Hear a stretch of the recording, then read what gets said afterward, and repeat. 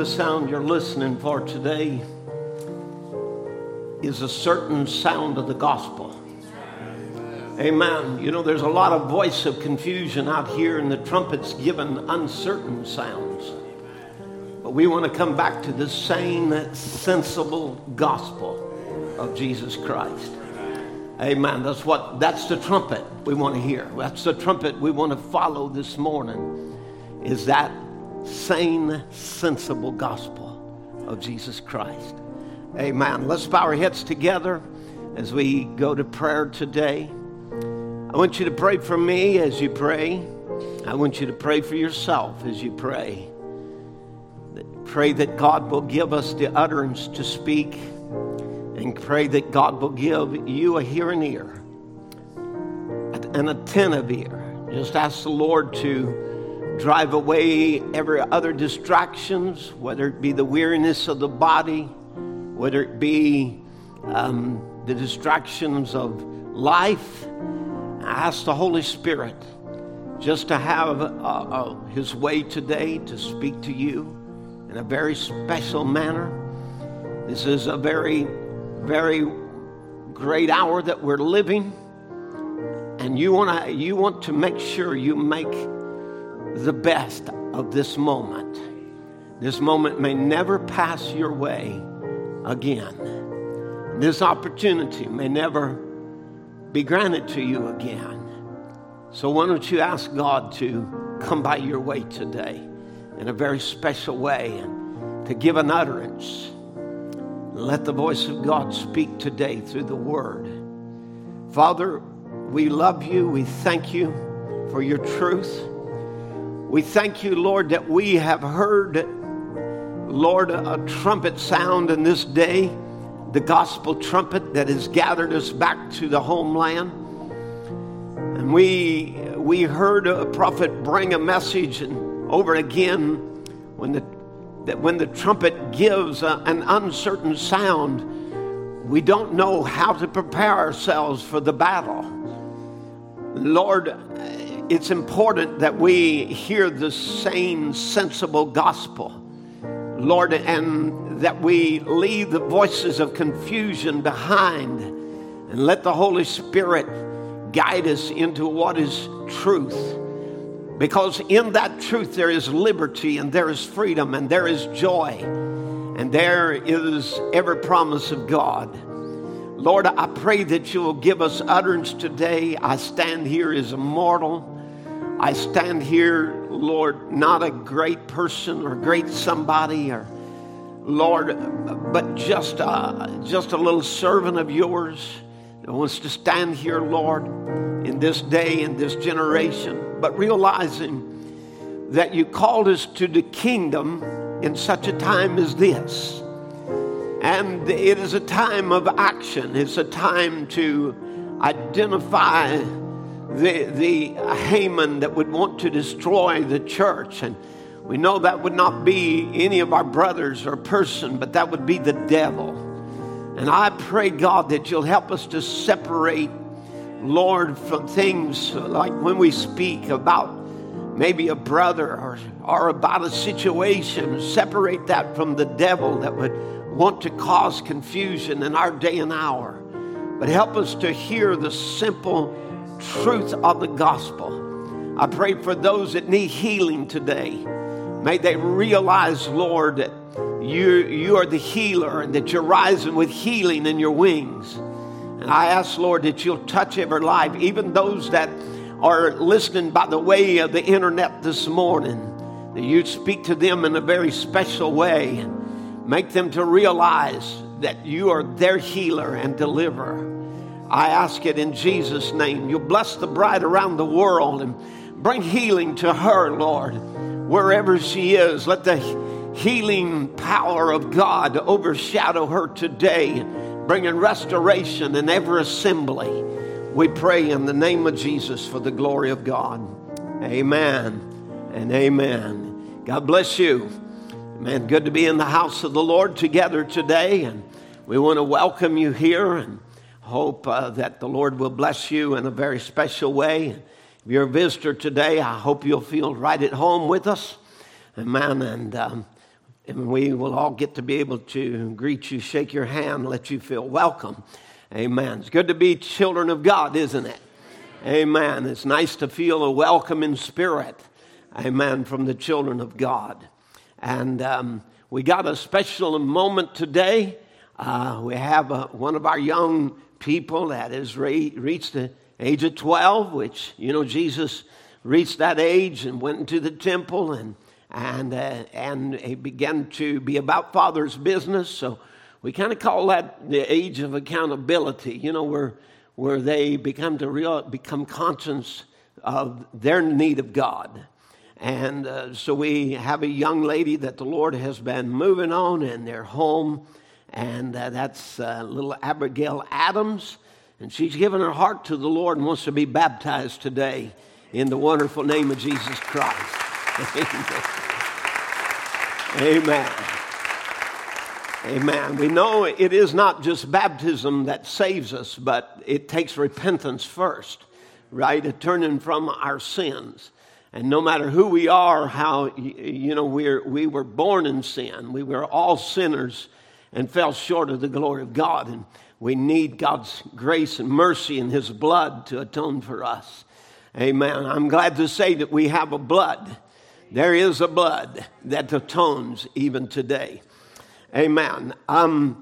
Also, I just heard the request a moment ago about the little sister in Indiana that was healed miraculously of cancer, and then now has the enemy to come again, and with cancer again. I've seen this happen before, and I've seen people be prayed for, and then God healed them, and then even as much as a few days later come back and say, well, why didn't the healing last?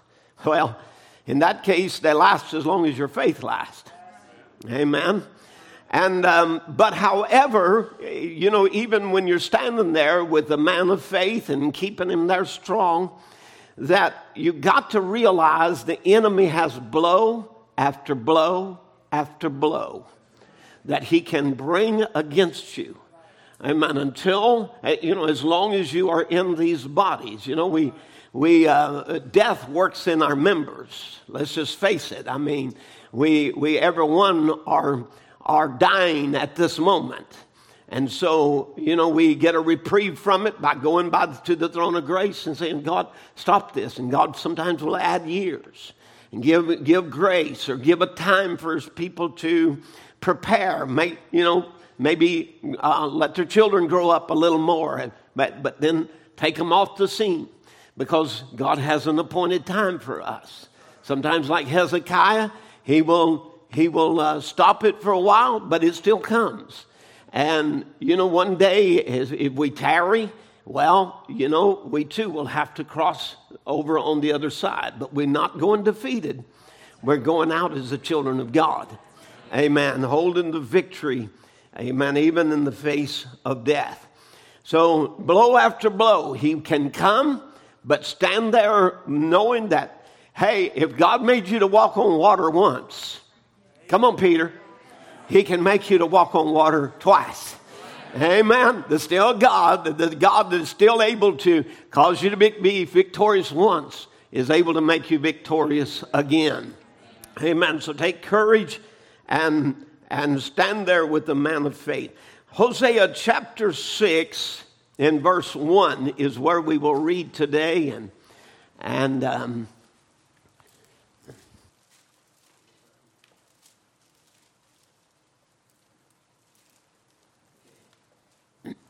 so, you know, we're going to read from Hosea chapter 6, and we will read from verse 1. This is where Brother Branham took the sermon from, recognizing your day and its message. And this is very important that we recognize our day and what His message is, right? Amen. And so for our title today, we are going to use the scripture to speak on the return to the homeland of the Bible. The return to the homeland of the Bible. So read with me from Hosea chapter 6. and verse 1. Come and let us return unto the Lord. You know, he's our homeland. Amen. That's where we're returning to. We're returning to the Lord. For he hath torn and he will heal us. He hath smitten and he will bind us up. After 2 days will he revive us, and the third day he will raise us up, and we shall live in his sight. Then shall we know if we follow on to know the Lord. His going forth is prepared as the morning, and he shall come unto us as the rain, as the latter and former rain unto the earth. O Ephraim, what shall I do unto thee? O Judah, what shall I do unto thee? For your goodness is as a morning cloud, and as the early dew it goeth away. Therefore have I hewed them by the mouth, by the prophets. I've slain them by the words of my mouth. And thy judgments are as the light that goeth forth. For I desired mercy and not sacrifice, and the knowledge of God more than burnt offering or worship. But they, like men, have transgressed the covenant. They have dealt treacherously against me. Amen. May God bless you. You can be seated. Now, I'm going to remind this audience today about our Sunday services and why that, you know, we do what we do.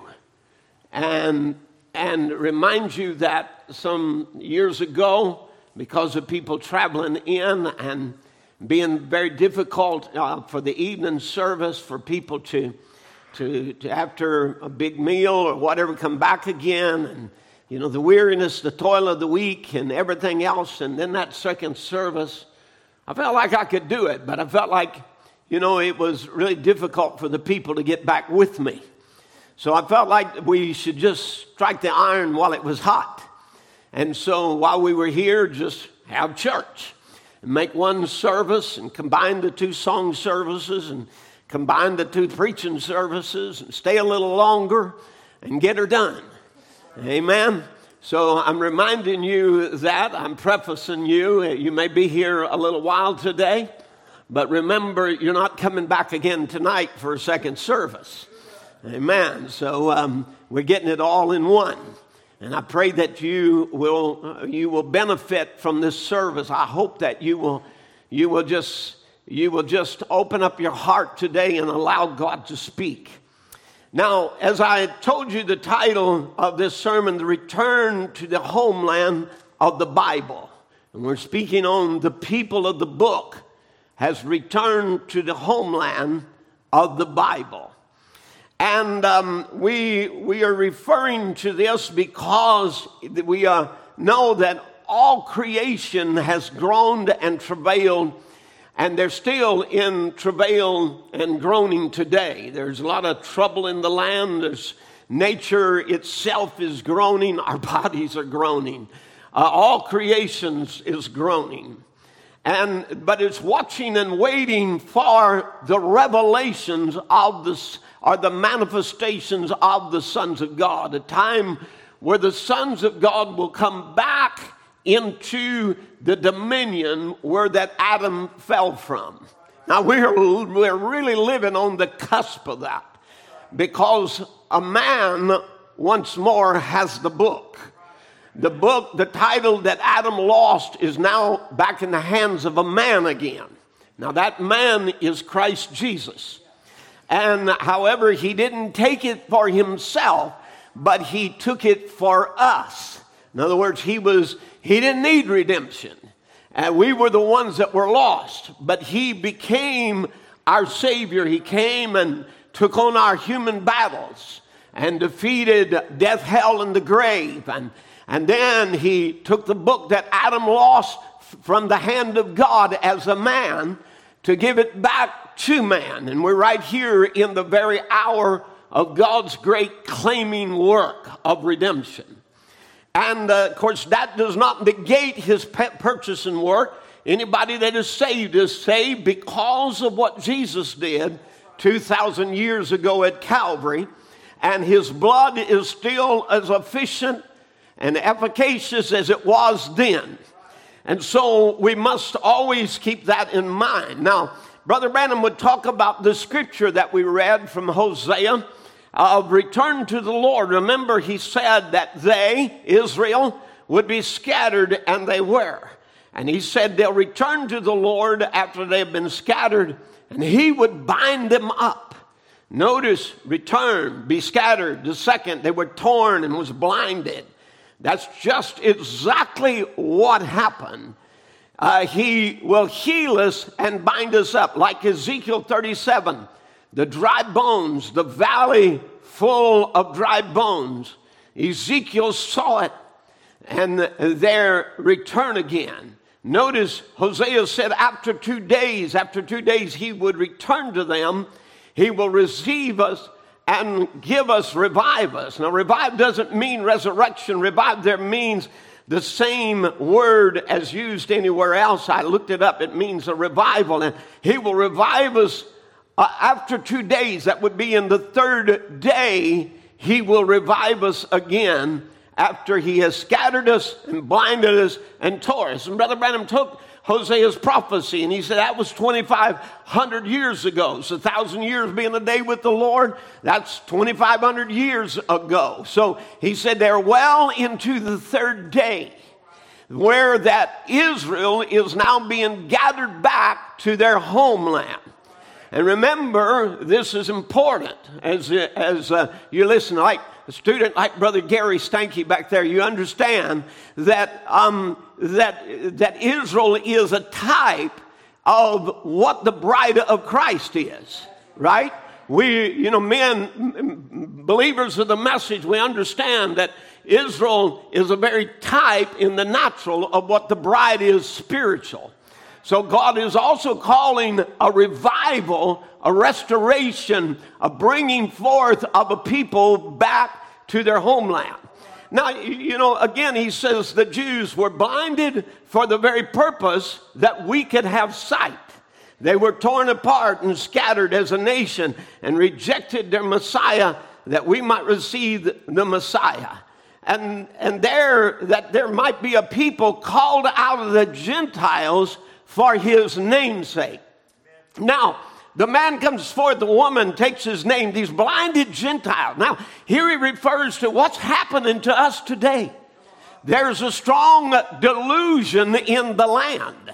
There is a blinding that is going on. And in this moment, good people, sincere people, great people fail to recognize what God is doing in this hour, and if they're not careful, misplace and mislocate the scripture.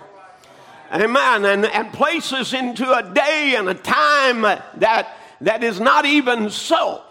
Now, it's very important that we recognize our day, what God's doing in our day, and what our message is.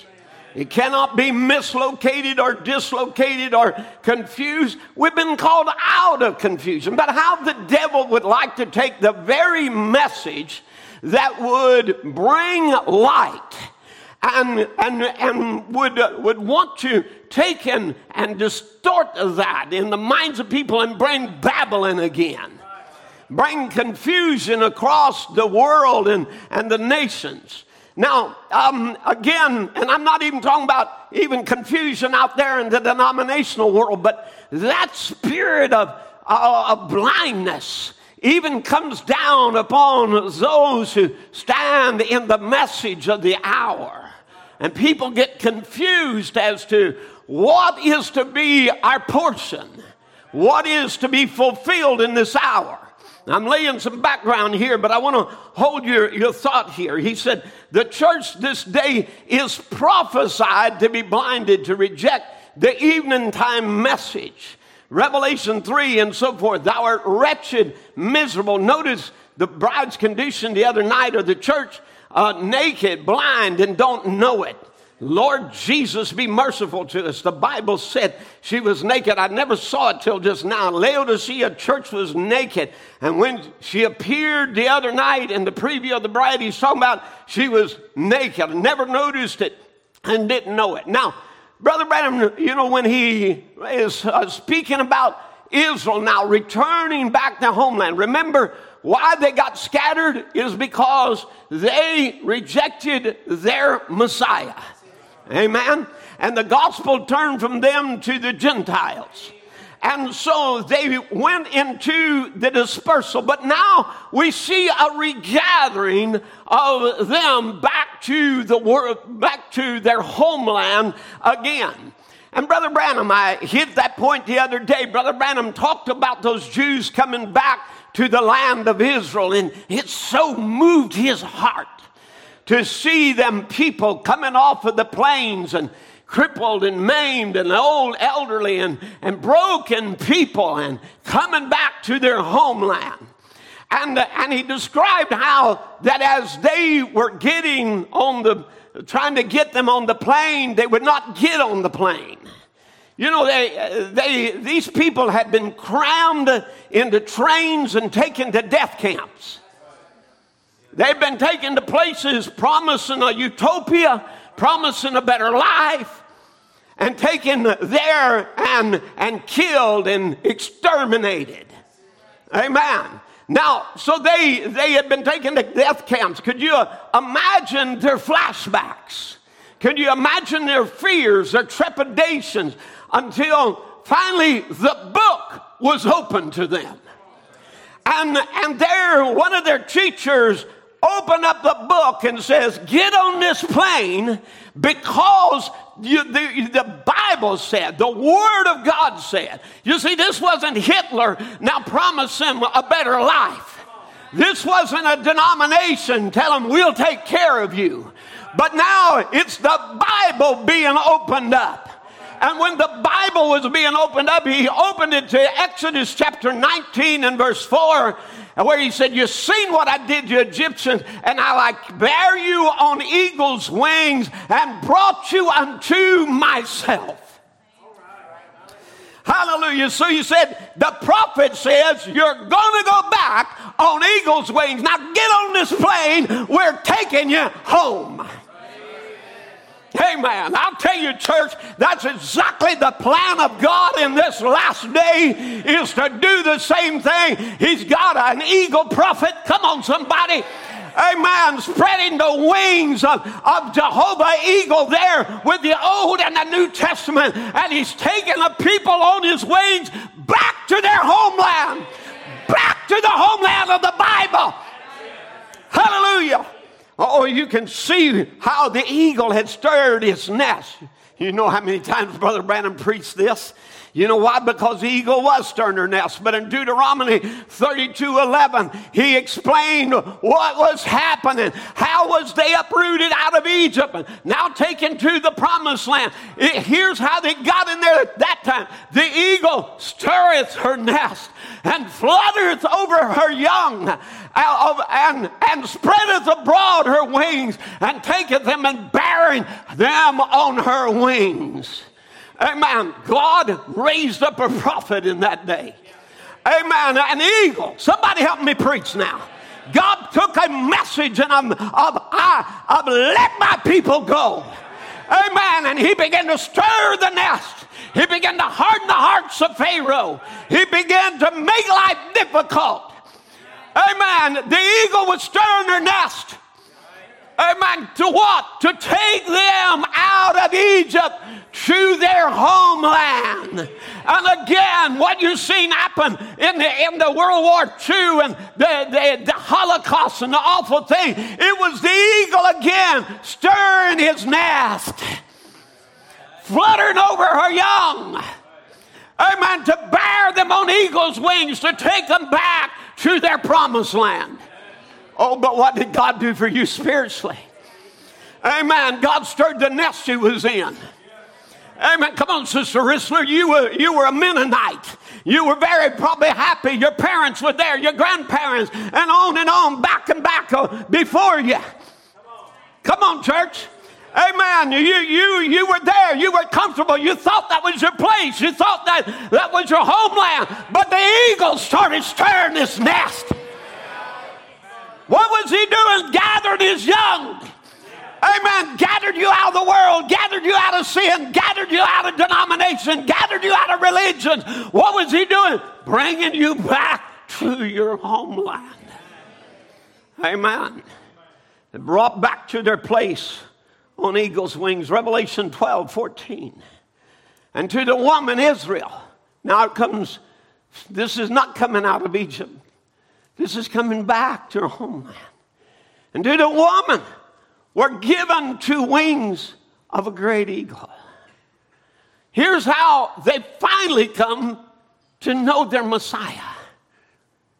Here's how they finally come, because the 2 wings of an eagle, notice it's specific. 2 witnesses, 2 wings. Amen. Old and, listen to the law and the prophets. Are you with me? Amen. Moses and Elijah. 2 wings of prophetic ministry. To do what? To bring them to their place. The place, the wilderness that had been abandoned. Amen. The land that had been abandoned. And let me just tell you, denominations abandoned this Bible many years ago. Is anybody with me this morning? Amen. But God said the people of the book will return to the land of the book. I'll gather my people who have been scattered into dispersal and bring them back to their promised land. Hallelujah. Now, this is why, now, as they got on that plane, and Brother Branham was so moved, and what moved him was what they said. He watched these men and women. Some were old, decrepit, crippled, blind, wounded. You can imagine Holocaust survivors. You can't imagine how broken and wounded and hurt that they were. And they get off. And so the question is asked them, you know, are you coming back to your homeland to die? Are you coming back here, you know, in order to, you know, you're old and you're weary. Are you coming now to be buried in your homeland? And they said, no, we're not coming here to die. We are coming here to see the Messiah. And I wanted to say to you this morning, we have not come to this homeland to die in another denominational move. We have come back to this homeland because we will see the Messiah here. Here's where all the blessings flow, is right here in this land. Now, it's on that premises that I'm going to preach this message. And I'm preaching sometimes somewhat even more to what's sitting in this audience, but also that you might know where we are in this time. Now, because I feel somewhat like Esther, we're here for such a time as this. There's a time that you have to stand up and identify the Haman that is trying to put a noose around God's people and that is trying to bring harm.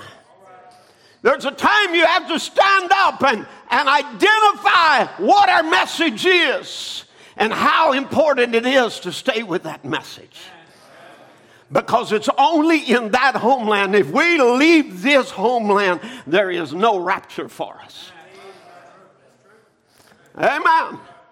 Now, so again, as we look at this, we'll come back to this land of the Bible and its promises. And this is more than just great mysteries that were lost to be enjoyed again.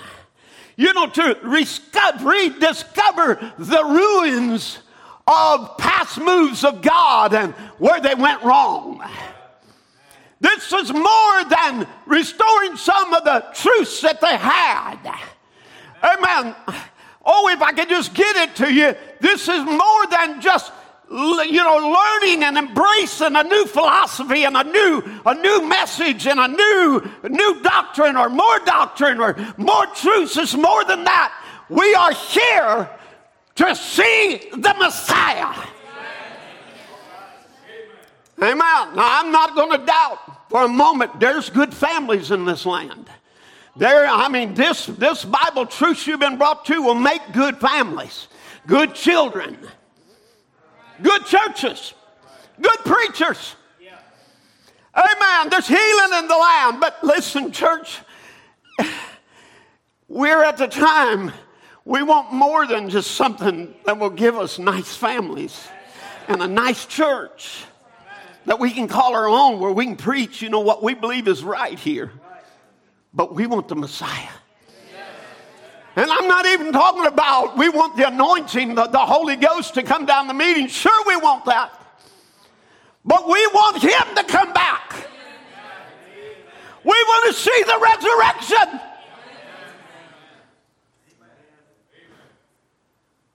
And it all hinges on us. It hinges on us. A group that will not hinder those that are asleep. A group that are alive and remain faithful to the coming of the Lord. A people who are true. Now, again, I just want to lay some things out today because, again, what our goal is not to have as pretty a church as what they got out here with Pentecostal or Methodist and have as comfortable and we can do as good as you can. We want the Messiah. We want the resurrection. Amen. Brother Jerome, I want to see your old daddy walk in here, a young man. Amen. Amen. I want to see the others, I want to see the dead in Christ rise. I want to be in that meeting in the air. That's what we are expecting. Don't never forget what our real expectations are. Yes, we have expectations of people filled with the Holy Ghost and people healed by the power of God. And we got expectations of raising good families and having good men and women in the church and having nice places to worship. But we want to see the Messiah. We want Jesus to come back. And the Bible said that you should do everything to hasten that coming. Now, as we're looking at this, I want to just go down the line just for a moment and talk about our day and our times and the great climax age that we're in. This is a great age where there is a headstone that has returned to the church. Amen? This is a great time where the cap has come on. Let me talk about you as an individual. As an individual, you are a privileged people that you can experience the true baptism of the Holy Ghost. Not a portion like was on Luther, Wesley, and Azusa Street. But you can get the fullness of the Holy Ghost, the seal of God. Amen. A baptism of the Holy Ghost. And by that baptism, we can be mature, placed, and positioned and adopted as sons of God, capped off by God himself. The headstone, amen, the baptism of the Holy Ghost unites the individual and God, the headstone, together. It happens through the baptism of the Holy Ghost. Amen. When you get the Holy Ghost, you're a mature, placed, positioned, adopted son. Amen. You have authority over the devil. You have power over sin. You have the privilege to write the check, ask anything in his name. I'm trying to position you this morning where you realize you've been capped off. There's not another thing coming to complete you. When you get the baptism of the Holy Ghost, that's deity, and you're filled with deity. And it empowers you, young people, to live an overcoming life. It empowers you, old people, to live an overcoming life. I'm really not referring to myself. I'm referring to those older than me. But nevertheless, the capstone has returned. You have the capstone. That's the ultimate experience to your body change. It's the ultimate of the supernatural experience that you can receive is the indwelling Spirit of God. There's nothing beyond that. Amen. Listen, preachers are telling them people, oh, you know, you got sin in your life and you can't live an overcoming life. And you know, well, what you need to do is grow a little more. And you need to, no, what you really need to do is be filled with the Holy Ghost. You need to die out to sin. You get died out to sin and filled with the Holy Ghost, it deals with the sin problem. The devil's sealed out and can't get to you anymore.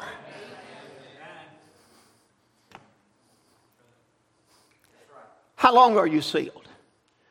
To the day of redemption. What's the day of redemption? Your body's changed. You get it? You ain't losing it. Can I say it better than that? He ain't losing you. Amen. He said he's not going to say you're going to make it. He says you've already made it. Amen. The rapture's in you now. Quickening power's in you to change your body. The same thing that changed you and made you from a sinner to a son of God now dwells in you to make you a son of God, an overcomer, a victorious one. What a glorious thing that is. Now, also, so the capstone has come. The capstone is the same as the headstone that was placed there in the foundation. And it's Jesus Christ. Are you with me? In the form of the Holy Ghost, uniting you and God as one. You're not separate from God anymore. You are the tabernacle of the living God's dwelling place. Amen. And what happened? It was a baptism of the Holy Ghost then that flooded down through the rest of the building, bringing your faith right, your temperance right, your patience right, your godliness right, bringing all of that under the control of the Holy Ghost, making you in the statue of Christ. How do you get in the image of Christ? By the baptism of the Holy Ghost. That's your capstone. No, I'm not talking about Azusa Street's baptism. That was a portion. And don't get that wrong. Because Brother Branham did indeed call that the baptism. But he come down to realize as he come down the road, it was not the real. Come on, somebody. He told us they were not the wheat, they were the shuck. Amen. Now, we're not degrading them. We're just saying they were an advancement beyond the Lutheran Wesleyan. Amen. But we come back to seed again. Now, so now when we come down to the next part, now Brother Branham uses the pyramid again in another way. And he tells us, you know, here where we've come to. And he said, you know, the mysteries have been revealed. Like coming up a mountain or like a pyramid coming up.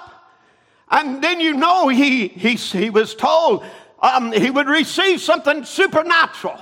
A tool of some sort from that would come into his hand. Amen. To which he could open up the top of the mountain. And he was able to show things that light had never shown on before. Is somebody with me now?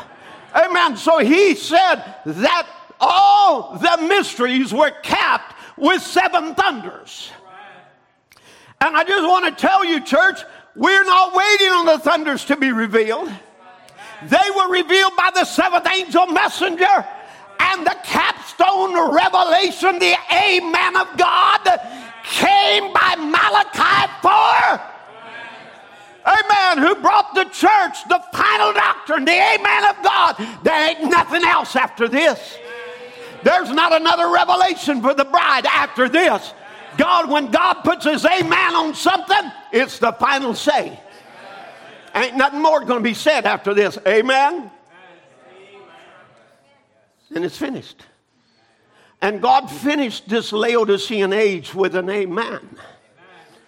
And I want to tell you today, we can rejoice. Amen. We have received the capstone. Amen. That other ages waited on. Somebody help me preach. Say, well, Brother Tim, you know, that's a little confusing to me. Well, let me just kind of break it down for you a little bit. Remember, there was something reserved for the end time. 7 thunders, which was the voice of God, had been uttered, and John was going to tell us what it was, but he was forbidden to because he said it wouldn't be made known until the days of the voice of the 7th angel, and then that would be given to the church. And Brother Branham tells us it's the capstone of the mysteries. Hallelujah. Now, there were mysteries restored bit by bit. Amen. Let me just talk about them for a minute. There was adult baptism by immersion. You Mennonites taught that. That's why you came out. Was because you were rebaptizers. You Baptists. That's what you were. You got the name Baptist by being a baptizer, a rebaptizer. Because the Catholic Church had changed baptism when you were born into the church. That's how you become a Christian. You were born into the Catholic Church, so you are now a Christian. And so as a baby, they baptized you into the church. Amen. But here come some reformers along and said, that ain't right. And a move of the Spirit came, and there they moved out of the Roman church. Now, what was it? They were moving toward the homeland. They wasn't there yet, but they were moving toward it. Their minds was, let's get back to the Bible. Let's get back to the Word of God. Let's get back to truth. And truth to them was adult baptism, not infant. When you come to knowledge of your sins, and then you're baptized, then that's right. Now, then Luther come back, justification by faith, and then sanctification by Wesley, holiness by the Nazarenes and the Pilgrim holiness. You know, that was their theme, holiness unto the Lord. They were called holiness people. Because it preached against alcohol, tobacco, sin, immoral dress, immoral living. They preached against makeup, short dresses, cross-dressing. Amen. You think that's a message doctrine? No, that's a Pilgrim holiness doctrine. Amen. That was a truth that was restored. Like, we can't take credit for immersion. No, I mean, the Baptists have been doing that for since the 1200s. Are you with me? Amen. Brother Branham didn't come along and just suddenly introduce being immersed. That was the truth already restored. And Brother Branham, when he preaches holiness, he's preaching the holiness that the Baptists, the Methodists, the Presbyterian, the Pentecostal, all of them used to preach, but they departed from the truth. They didn't even hold on to what they had.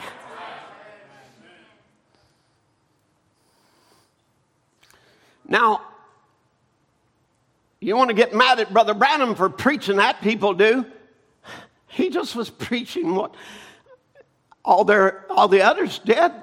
Luther, Wesley, Pentecost, Azusa Street, all of them preached that. Now, the Stankies know they were in the Pentecostal movement.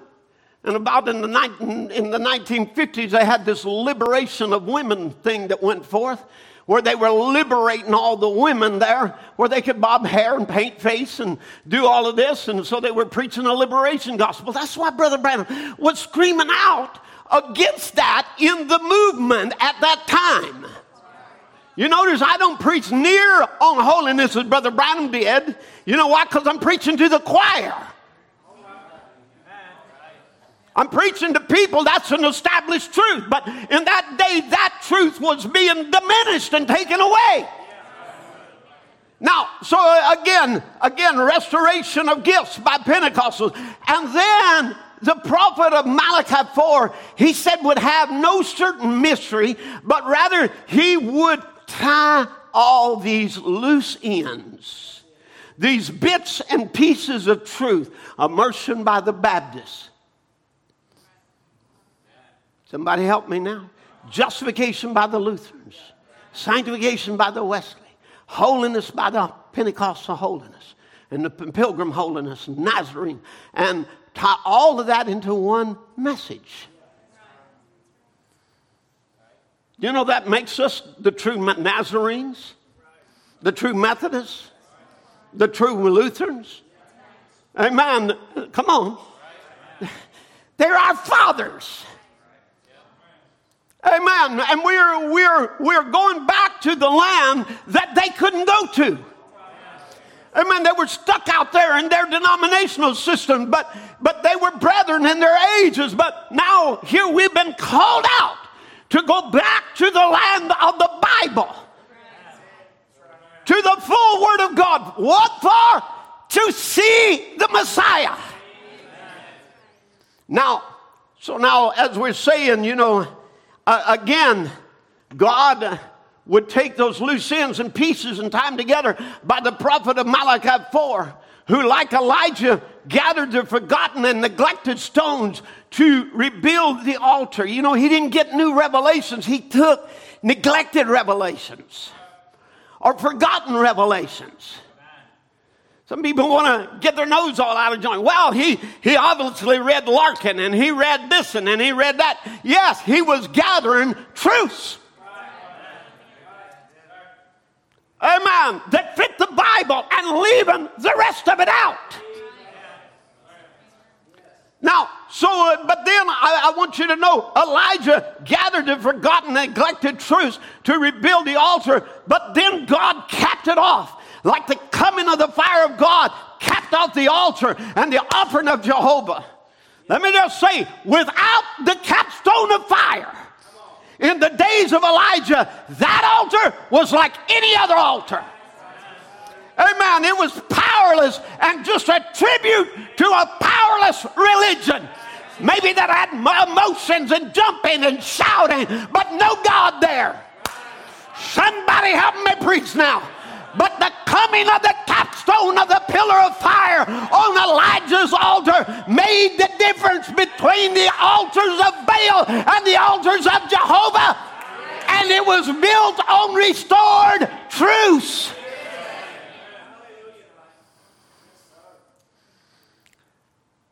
But what to prove it was the right altar and right sacrifice, it got capped off. And to prove this was the truth, 7 angels come in a supernatural experience representing the whole New Testament of the 7 angels, 7 spirits of God, to cap off and to show this is the headstone and it's God's approval. That the stones have now been, the revelations, the mysteries, these truths have now been put back in proper order. Amen. And now the sacrifice is in proper order. And now the fire falls, the vindication comes that this is the last day. And this is the Elijah prophet to turn the hearts of the children back to the faith of the fathers. So the capstone has come. How many believes that? Amen. Now, a lot of people around the message don't, because they're taking the capstone to be something beyond what Brother Branham said. But the capstone is not beyond the message to Laodicea. The capstone message is the message to Laodicea. Amen. Now, the same had to be done for bringing the headstone to the mysteries and capping it off by giving back to the church what he kept from the other ages, because he said, in the days of the voice of the 7th angel, when he shall begin to sound, the mysteries of God would be finished. Now this finishing mystery was the putting on of the capstone of the mysteries. And let me tell you today, we have by divine vindication the Word of God restored back to us. The land given back to us. The final mystery to the final age. Somebody with me now? And after this messenger, I don't care how good a preacher you are, how smart intellect, how anointed you are, you cannot take it beyond this message. It's the final voice to the final age. Amen. You can't go past this. The word cannot climb, and I'll read you the quote later, the word cannot climb above the Laodicean age. Now, all of this is wonderful. It's just marvelous. Brother Joe, it's marvelous that you have more than a Baptist experience. But you've been capped off with the baptism of the Holy Ghost that sealed you to your destination. That you're sealed to the rapture. It's the capstone. Amen. And it's sealed into you all the virtues of God. You'll never lose it. It's there. Amen. It's like the rail car that Brother Branham said, when the seal's put on it, he said he's guaranteeing that it'll make it to his destination without everything falling apart. And I tell you, when he puts a seal on you, your faith won't fall. Your virtue won't fall. Your patience won't fall. Your godliness won't fall. Is somebody with me? Your brotherly kindness will not fail. None of that will fail because you're sealed to the rapture. And I'm preaching to men and women today who are sealed to the rapture.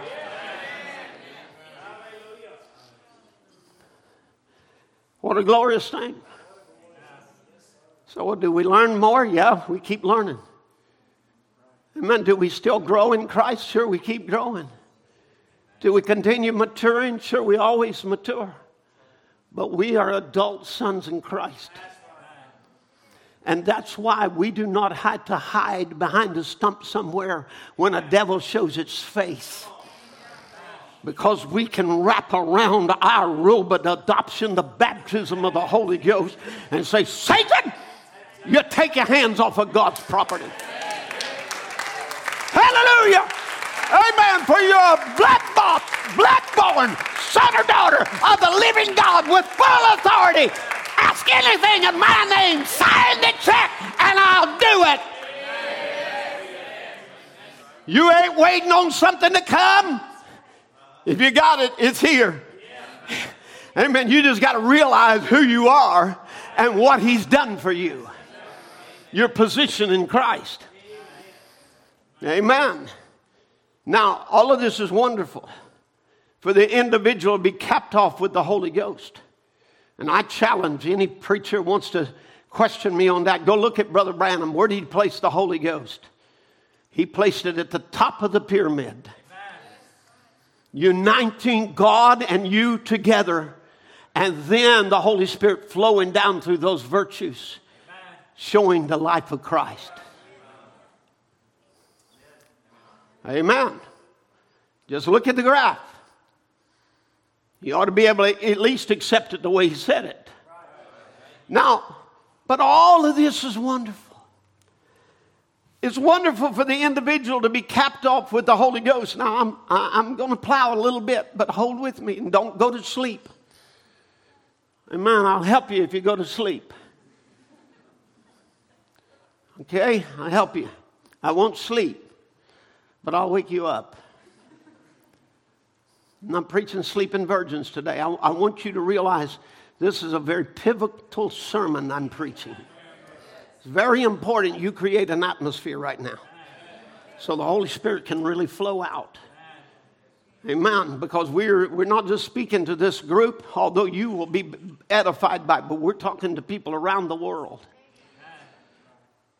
But all of this is wonderful for the individual to be capped off with the Holy Ghost, the person of Christ himself. But yet, this is still only the earnest of our inheritance. It's only the down payment. I'm not trying to minimize it. I've already tried to maximize it. But in this moment, I want you to understand that isn't the goal. It's the goal if you hadn't got there. But if you got there, that ain't the goal. The goal is the Messiah. The return of Jesus Christ. The resurrection of the dead. As I get into this, maybe not reach it this morning because I got a lot to go, but we'll get into this, and actually this bride will call the resurrection. I'm talking about a people whose ministry so matches the capstone till him and the capstone come together. I'm talking about a bride on earth that will be united with the capstone coming from heaven. But all of this is wonderful for the mysteries to be capped off with the voice of God sounding forth. What was only a silent mystery voice in ages past. That's wonderful. But that too is more of the down payment. To have the mysteries revealed to us and the doctrines restored. It's only part of our goal. It's not the ultimate goal. We want more than be filled with the Holy Ghost and have all the mysteries right and be capped off. Have all the truths of the Word and the Holy Spirit flowing through those truths. We want more than that. We want the Messiah.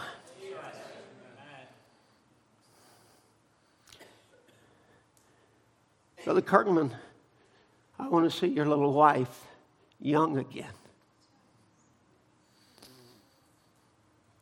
Girls, I want to see your mama, young lady again. It's our promise. And I'm not satisfied as a minister until it happens.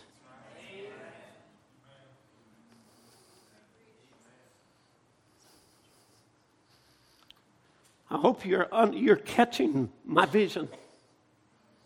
I want to see the Messiah.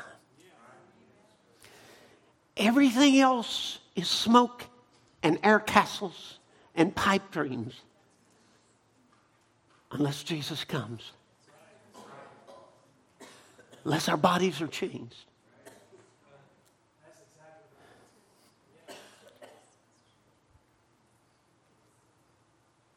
Hold my thought now just a moment.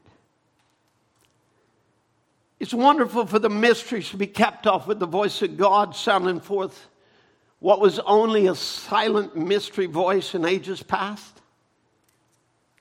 But we want the Messiah, the promise of the ages, that Messiah who will bring with him the dead in Christ. We have come, here's where we come as a church. Now we're coming up the pyramid now, watch. And now listen, Brother Branham said, I don't preach a pyramid doctrine. I'm only using it for an example. That's all it is. It's an illustration. It starts out at its base real wide and comes up to its finish and then gets capped off. And he says that's exactly the way it is. You start off as a Christian with faith, and there, as you work through the process of sanctification and repentance, you're capped off with the baptism of the Holy Ghost, and you and God becomes one, a sealed unit to the rapture. And with the mysteries, he started off, down here, and with the restored truths coming back until he finally comes to the top, and he caps it off with seven thunders. Now then, he starts with the church. Now, here's our third illustration, and don't let yourself go to sleep. He starts with the third illustration, and the third illustration is the church and the church ages. And it starts with the Ephesus age. And we come from the Ephesus to Smyrna, to Thyatira, to Sardis, to Philadelphia, until we come to the last age of Laodicea. And after that, there are no more ages. The building is now complete. And I'm just going to say that even this morning. That building is now complete, except for a few stones to be found and placed in the building. And I'm not talking about mystery stones. I'm talking about mystery people. I'm talking about a few more to be saved. Amen. And come to the place God ordained for them to be in Christ for this time, and bring them to that place. And when the last one comes in, the capstone comes. Who is the capstone? It's Jesus. It's the corporal, physical coming of Jesus Christ. And until that happens, the ages are not finished. It is finished by the capstone. And that capstone is the return of Jesus Christ. And if we don't have him return to the ages can never be finished until Jesus comes back. And that completes the building of God and unites us with the bridegroom forever. Capstone came for the individual. Capstone has come for the mystery. But the capstone has not come for the church ages. It is after this Laodicean age. There in this Laodicean age is a ministry that so matches the capstone that it pulls Jesus from the heaven to be united with this living people. And they're taken in a rapture. And it'll be one of the most glorious baptisms of the Holy Ghost that'll sweep through that whole church all the way back to Ephesus and raise the dead in Christ for 2,000 years. And together we will be gathered to meet the Lord in the air.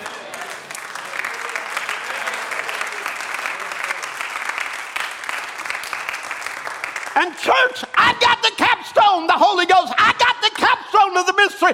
But I want that capstone of the physical, corporal return of Jesus Christ to cap the ages and resurrect the dead.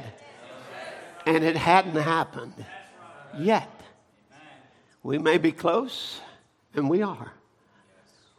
We're nearer than any other age. But we're still longing for that glorious day when Jesus shall come back. And I just want to say, minister brothers, it's wrong to take the expectation away from the people of that physical, corporal return of Jesus Christ. I don't care how you spiritualize it. If it don't materialize in the physical return of Jesus, it's all pipe dreams and air castles.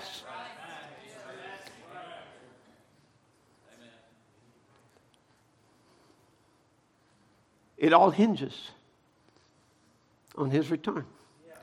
This is called the Mount Zion Showdown, where Jesus, not a doctrine, not the Spirit, where Jesus will be the showdown between us and the denominations. And that's when he shows up. We will be transfigured before them, and we will be changed in a moment and a twinkling of an eye, like Jesus was on Mount Transfiguration. We have come to the Mount of Change.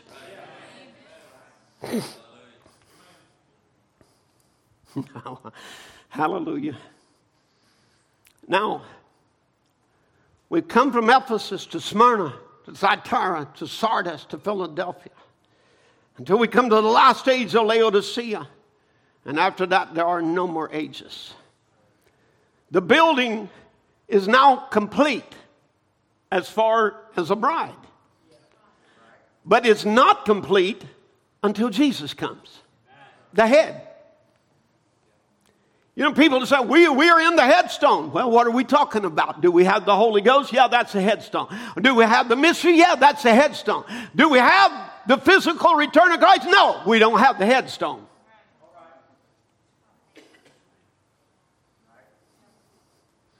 We're still waiting to be capped off in the ages. Now, I'm laying things down real plain. Now, the building is not complete, as I said, except for last few living stones to be placed in the building. In other words, come to their adoption, the baptism of the Holy Ghost. And when the last one comes in, the capstone will come. Now, who is that great capstone? It's the Messiah. And that's not a new doctrine.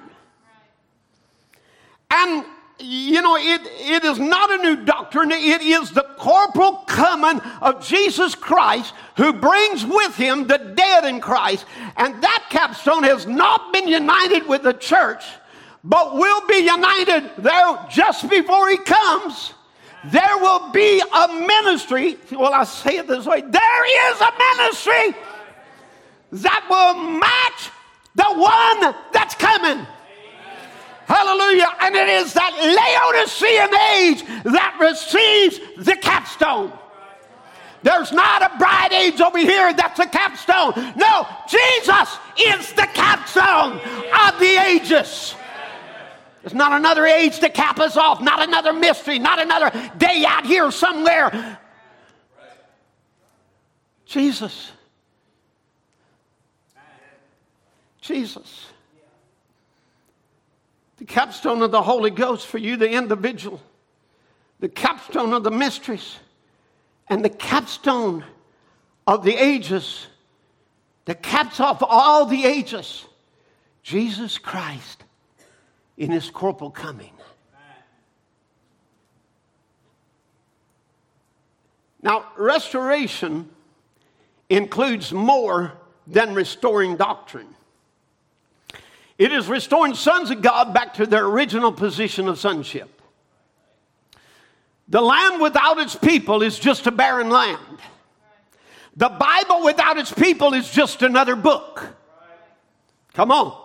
It only can work when it works through its people. The land can only live and prosper and bloom when it has its people. The Bible can never be manifested without its people. And we can go through the land and find an ancient landmarks of Shiloh. Here's where God moved in days past, spoke to Samuel. Here's the brook where David chose 5 smooth stones. Here's the mount where Elijah called down fire. But without people coming back to the land and taking possession of those ancient places, amen, the land still belongs to somebody else. And everybody's claiming the land. The Baptists claim the land. The Methodists claim the land. The Catholic claims the land is theirs. Come on, somebody. All of them say, we had it before you. Look, the Catholic Church was formed at such and such a time. And we are here. And with the Baptists, we're older than you Pentecostals. We got a better claim on the land than you do. So you got all kinds of ancient people who have claimed the land for years and tried to possess it. But I want you to understand, it's the land of the book for the people of the book. Hallelujah. Amen. And we can trace our coming into this land way before Baptist, Methodist, Presbyterian, Catholic, anything. Oh, hallelujah. Are you with me now, church? Amen. I want you to understand, when the book was found there in Israel, the scrolls, it proved they were the people of the book. They were here before Palestinians. They were here before Arabs. They were here before the Armenian Christians. They were here before the Catholic Christians. They was here before anybody. And I'm telling you, this is our land. And it belonged to my forefathers. And I'm come back to it. And no, Moshe Dayan, I'm not giving back nothing. I ain't pulling down my flag off of one promise. Let the flag be waved high. Amen. From this church this morning, saying we have claimed this land and we're not giving up an inch of it. Hallelujah. We will have the capstone revelation for the person, the individual, the baptism of the Holy Ghost. We will have the capstone of the mystery and every mystery truth that has been revealed. And we will also have the coming of the Messiah. Amen. Jesus is coming back for somebody.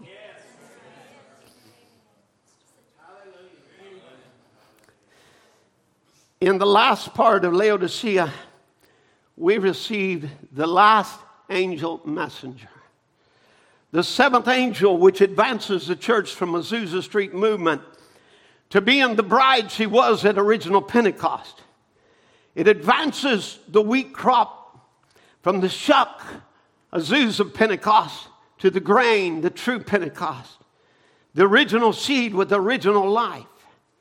As Brother Branham was saying, in this last day, there is another people in the land who under their messenger will be the final voice to the final age. How many believes we're in the final age? Amen. The people of the book then have returned to the book. They are in the land. Let me just go back over it and bring these things again. The capstone has come for the individual who has received the token. Amen. It is a capstone. It's the ultimate experience that a person can receive until your bodies are changed and the dead in Christ raised. When we're physically changed from mortal to immortality. And by God capping off the individual, it shows the complete sonship with God's approval upon him.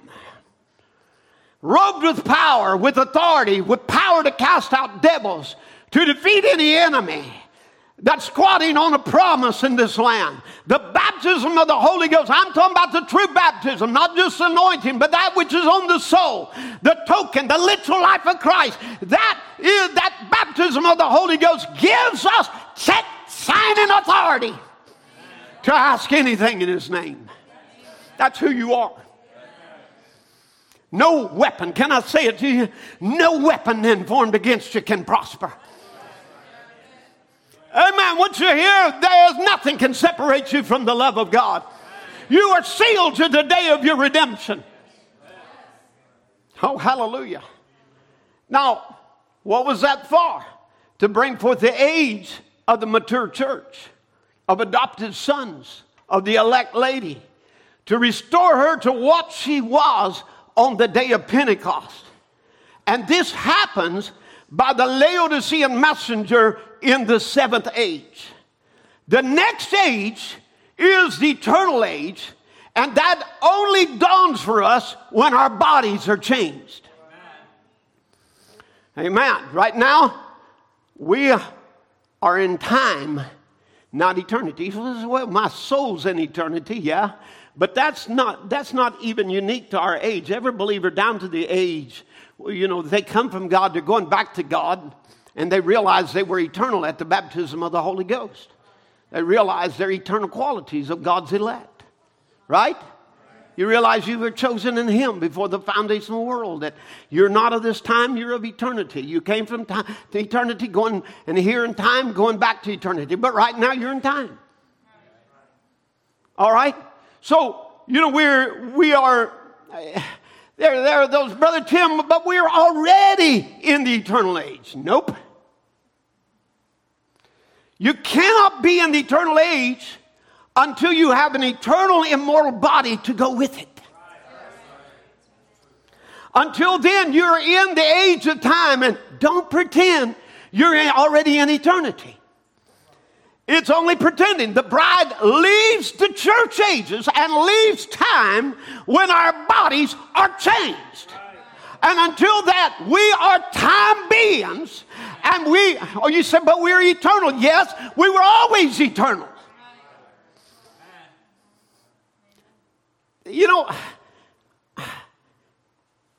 Let me just say it this way. I got a 3-year-old boy, grandson. His name is Jackson. They've been on a little vacation. And Jackson they've been going to battlefields. They went to Washington, D.C. and Gettysburg. I don't know where all they went. Maybe they didn't go to Gettysburg, but they went to battlefields and different things. And they went to Manassas. Yeah, thank you. They went to those places and listened to all of the things. And little Jackson's 3 years old. And he's looking up at and listening to all of this. And he looks over at his mom as they're talking about Stonewall Jackson and said, Mom, did I really do all of that? And he looks up at the statue. He looks up at a statue of Stonewall Jackson, and he sees that hat, and he said, I really like my hat I was wearing there. You see, with a 3-year-old mentality, he thinks he was Stonewall Jackson because his name is Jackson. And I'm just telling you, if you're going to tell me you're already in the eternal age, you got a 3-year-old mentality, you are imagining things that ain't real. I know it just made a bunch of people mad, but go ahead and get mad. Because you need to come for a reality check. You ain't Stonewall Jackson. Until now, until then, don't pretend that you're already in eternity. It's only pretending. The bride leaves the church age when our bodies are changed. Not me, Brother Tim. Glory to God. I'm already in heavenly places. Well, that doesn't mean you're in heaven or in eternity. You're not raptured and you're not immortal. It simply means you're positioned in Christ with power and authority, and potentially every devil is under your feet as you take possession of every promise. That's what it means. It means I'm there because Christ is there. And because a man is there, I am there. When a man took the book, I took the book. You took the book. Men took the book. Man got it. When we sent George Winters to Japan, Evening Light Tabernacle went to Japan. This church went to Japan. Who did it? George did. Who sent him? We did. We are in Japan working with some new believers. I had never been there, but we're there. Why? We got a representative there. Somebody from here took the gospel there. Is somebody with me? And the reason why we're in heavenly places is because we have a representative there. A man is in heavenly places making a way for all of us to come there. And it's our position in Christ. Now, yes, I do know that Brother Branham told us that the church is screaming for a Messiah and said, we've already got him. It's the Word. I understand the Word is our Messiah. But the Word is more than a doctrine. That's what I'm trying to get to you. To have the doctrine doesn't mean that he's come. Oh yeah, he come in the form of the Word. He come in the form of the doctrine. He revealed himself as Son of Man. But he has not come. Now, yeah, we have the Holy Ghost, the capstone, and that makes us messiahs. Yes, we have the Word, which is the Messiah, the headstone that completes the mysteries of God. But we must have the Messiah, the headstone, the corporal coming, and that caps off the church ages and takes the bride into the rapture. And you can't have Mount Zion showdown without it. Because that's when we're transfigured or changed from mortal to immortality. Now I'm going to read you a quote. Now this word's going to get sticky. So tighten up your belt. The air will get rough for a little bit. We'll go through some real turmoil right here. And I'm going to say some things with the most brotherly kindness and love that I can say for the body of Christ. And if I say it wrong or arrogantly, God forgive me. But I want to say it as humbly as I know how. But I'm going to read you a quotation. Brother Branham said, in the visible union of the bride, some of you that really believe this to be the truth, that we're entering another age. We're entering the raptured age. You know the church can't go in its condition, and it can't get any better. It must get worse. How many knows that? Say amen. It's got to get worse, and it can't go like this. It's got to be something, and it's moving right now, friend. It's the on. The move is on for the bride. That's the truth. That's thus saith the Lord. How many believes that? I believe it. But what if some men done with this quote and others like it? And again, I'm sorry if I offend some by calling names or getting personal here, but I'm going to try and show as much brotherly kindness as I know how to give. And God forgive me and make up for my lack. But you bear with me as a church for a moment. For me to just get very, very personal. But I'd like to read from 1 Timothy 1:18. And I'd like to read what the Apostle Paul preached. How are we on time? Oh, we got plenty of time. Especially for those who believe we're already in eternity.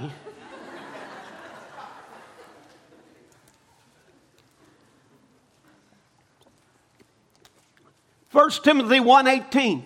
This charge I commit unto thee, son Timothy, according to the prophecies which went on before thee, that thou by them, by this charge, you might war a good warfare. This is a spiritual battle we're in. You know what it is? It's Satan trying to call us back to Babylon and confusion in this message when we have been called out.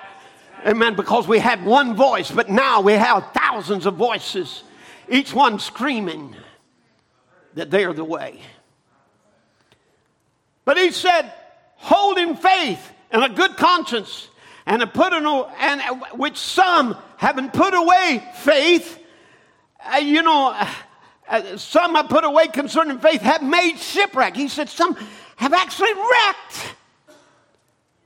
Of whom is Hymenaeus and Alexander, whom I delivered unto Satan, that they may learn not to blaspheme. Now, whatever they were preaching, Paul called it blasphemy, and he called it shipwreck. Amen. He saw loss of lives that was taken, casualties that was happening in churches because of things that was being preached.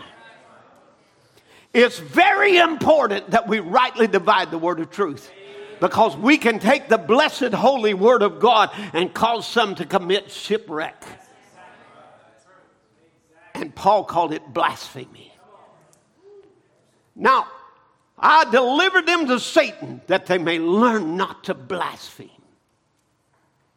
Brother, now Paul wasn't afraid to call some names here. Now, I'm not Apostle Paul, and I ain't even in the position of a messenger to do it. But let's just go along. Let's just look at another scripture, 2 Timothy 2:16. But shun profane and vain babblings. Shun this nonsense. For they will increase into more ungodliness. It won't produce the desired result. What do we want? We want Jesus to come. Amen. And their word shall eat out doth a canker, of whom is Hymenaeus and Alexander. So now he's done picked up another buddy here. Are you with me? And their words were eating on the church like gangrene. It was spreading through the church, and it was causing parts of the body to die. Now I want you to see what they were preaching. Who concerning the truth have erred, saying that the resurrection is already past, and they overthrow the faith of some. So some people their faith was being overthrown because they were saying the resurrection was already past. Now, how many believes that there was to be a resurrection? Resurrection was true doctrine, wasn't it? But to say it was past was blasphemy. It was canker. It was gangrene. To take something that was still future and place it as already happened or happening was blasphemy and worthy of Paul turning them over to the devil. Because they were overthrowing the faith. That means when you mislocate the scripture, amen, and you go to begin to teach it, I'm talking about how serious this is. Now, Brother Branham told us in Christ Revealed in His own word, he says there are 3 must in the Scriptures. And using God's word, 3 things you must not do. He said, let's study that for the next 10 minutes, these things that you must not do. All out in the land, wherever you are across the nation. Be sure to put these down in your mind if you hadn't got a pencil. You must not do these things. We tell you all the time how you must do. Now I'm going to tell you what you must not do. Now you must not misinterpret the word. You say, well, I believe it means that. It means just what it says. It needs no interpreter. And you must not misplace the word. And you must not dislocate the word. And if we would do any of these 3 of these, it throws the whole Bible in confusion and in chaos. So we got a charge from the prophet of God. 3 must. You must not mislocate or dislocate the word or misplace the word or misinterpret the word. It means just what it says. In other words, we hadn't got any business reading into what the prophet meant. Amen. If he meant to say the 7 church ages are over, then he would say that. But when he's asked the question, is the 7 church ages over? We heard you say the 7 churches are over. Did we misunderstand? He said, no, he said, you misunderstood it, or I said it wrong. 1, the 7 church ages are not over. Then why in the world are people going there? Exactly right. Because of itching ears. Because people pull ministries out of their God-given place to bring something new. To see something that will excite them. I can't think of anything more exciting than Jesus coming back.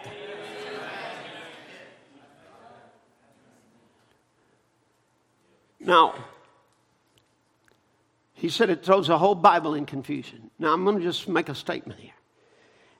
Listen, if we can build 40,000 different denominations out of 66 books of the Bible, how many little denominational cults can be made with 1,100 books and tapes?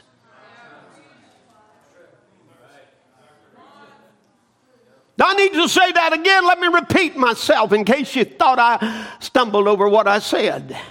If we can build, as Christians, build 40,000 different denominations out of 66 books of the Bible, how many little denominational cults can be made with 1,100 books and tapes? Taking this quote and jamming it with that quote and coming out with this idea and that idea and saying the prophet said it. When he's told us, I charge you in the name of Jesus Christ, don't you add to what I said. Amen. Now, let me just tell you, I'm going to tell you what they've done today. They have taken 6 quotes on the bride age. And one's like this one, saying we've entered another age, we're entered in the raptured age. The move is on for the bride, that's thus saith the Lord. They have taken 6 quotes of them. People say, Brother Tim, you're out of balance. Well, let me just tell you, there's hundreds of quotes that tells us we're living in the Laodicean age. 6 quotes that says we're in the bride age. Unless you're my 3-year-old grandson, you can't understand that the bride age is the bride of the last church age, because there ain't nothing else coming after that.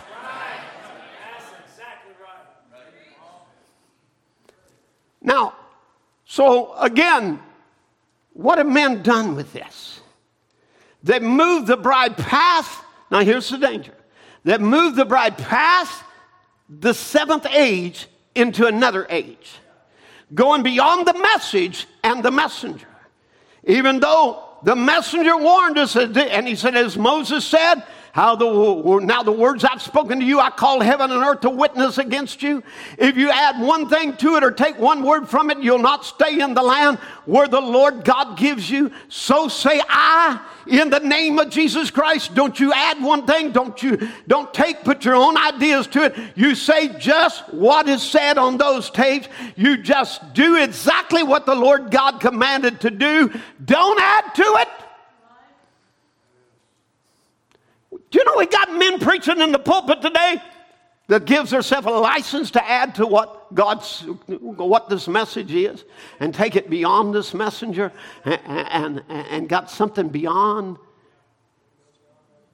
Going to go beyond the message. We got a right to do it. And we were charged not to do it. We were charged to stay with what he said, not bring an addition to what he said. Are you still with me? Amen. But instead, now here's where I got to use a lot of brotherly kindness.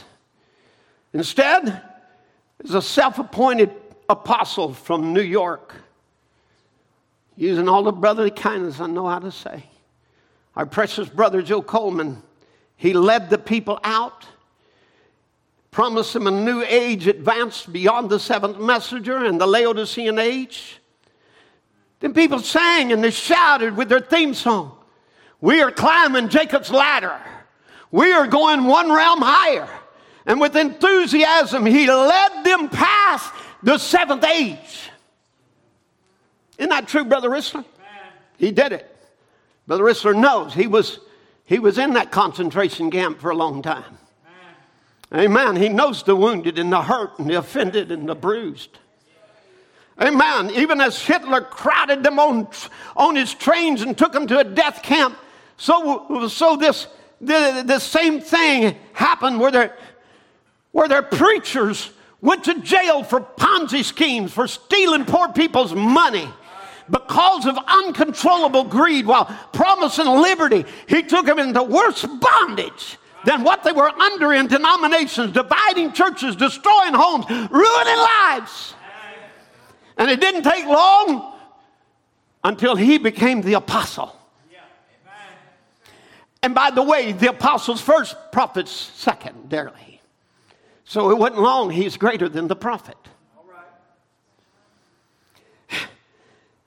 And, and not only that, because Brother Branham was a Kentucky hillbilly, he needed help to say what he had to say. So he was sent as the apostle to set in order what Brother Branham said and bring clarity to his message.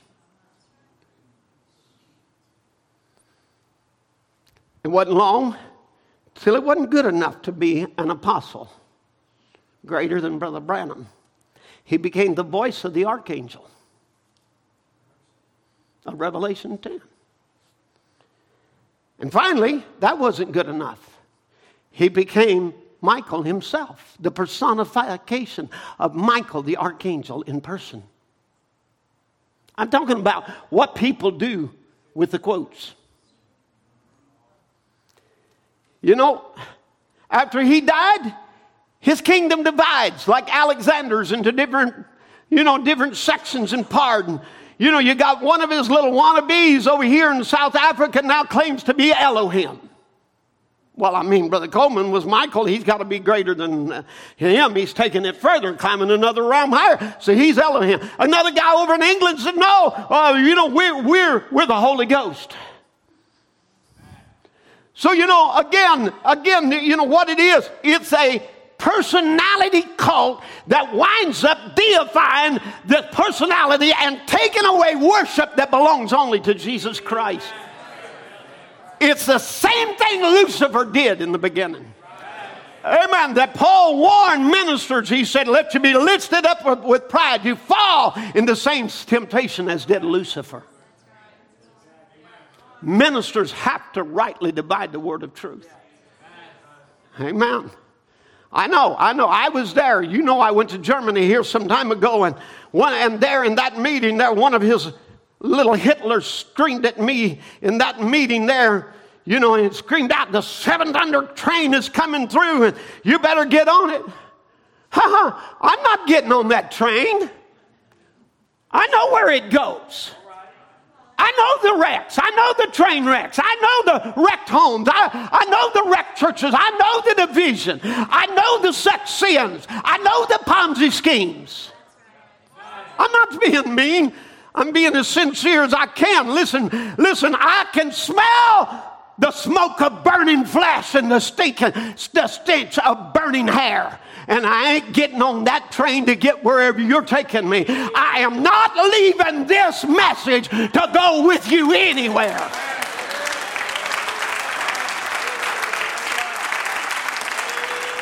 Call it whatever age you want to. I am not leaving the seventh age and the seventh message and the seventh messenger to go with you anywhere. You know what I preached in Germany? It was on the platform of a Seventh Thunder convention, and I preached there, giving an account. I couldn't stand as a gentleman and preach against their doctrine, but I could tell them, you're going to give an account for this. All these lies and misconceptions and unbelief, you're going to stand before God one day and give an account.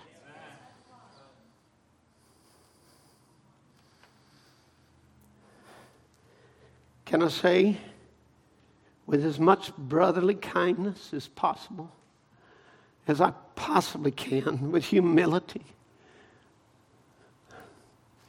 oh God, consider myself lest I also be tempted. Our precious brother Lee Vale did this similar with it, promising a new age by intellectualism. He became the great teacher needed to bring clarity to the messenger, to help him say what he couldn't. Because Sister Branham had told Brother Vale, Brother Branham said, as Aaron was given to Moses, so was it, so you could write the church age book, given as Aaron to help him write the church age book.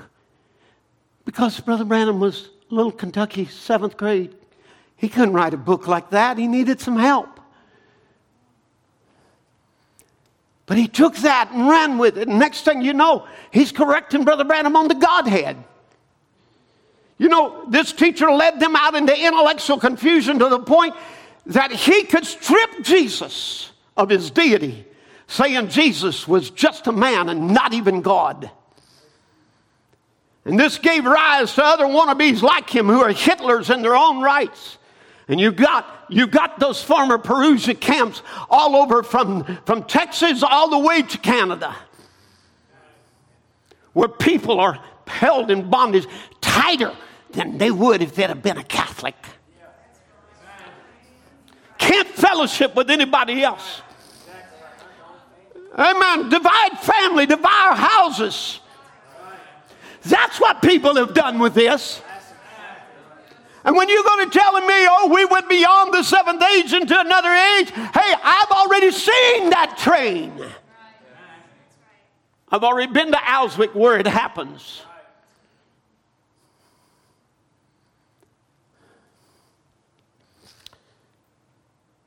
You know what the next step was? To minimize Jesus Christ in order to maximize themselves. In doing this in their new bride age, they remove Christ from being the mercy seat. And remove him from the mercy seat. And now their movement becomes the seat of mercy. Where they preach, they can grant mercy or withhold mercy.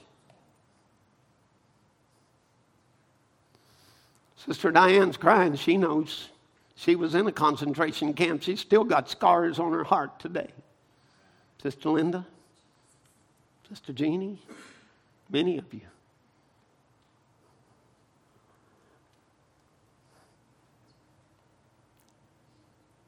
Let me read a couple of scriptures. I want to talk about this for a minute. Because when you get out here in this Fridays, making it something different from what the prophet brought, something different in another age, another time. Now you get out here, you got apostles, teachers, you got these other leaders leading you out, and you got all of these things. Not church. Now you see my heart. You see, I don't just deal with your problems. I have to deal with problems all over the world. I get calls from ministers around the world. Brother Tim, what do we do? The confusion, the division, the hurts. And that's why you hear me say, if God didn't say, I'll have a bride without spot or wrinkle, I wouldn't have a hope. But because he said it, I know there's going to be one somehow.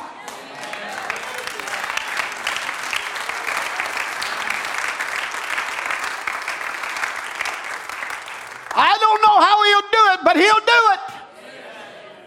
You say, Brother Tim, what's the use of you even preaching like this? You can't make a difference. There's too much confusion out there. And I just say, you're right. I go overseas a lot of times and I say, come back, and I'm so whipped. And I go to churches and places, and I come back so whipped. And I say, the further I go, the behinder I get. It's just more confusion and more questions and more. And I get so burdened by it.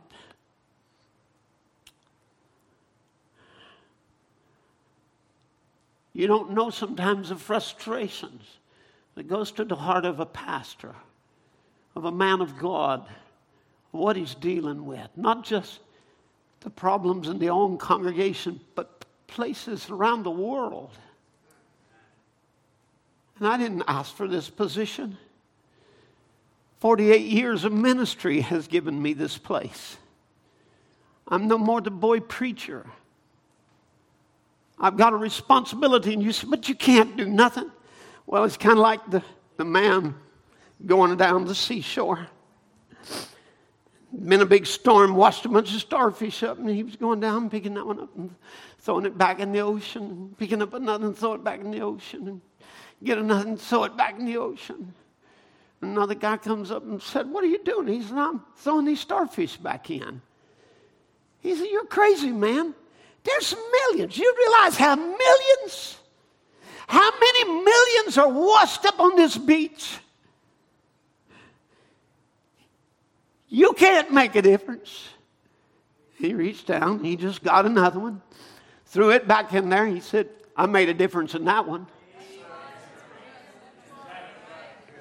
I may not be able to make a difference everywhere and get them all, but maybe I can make a difference between one or two.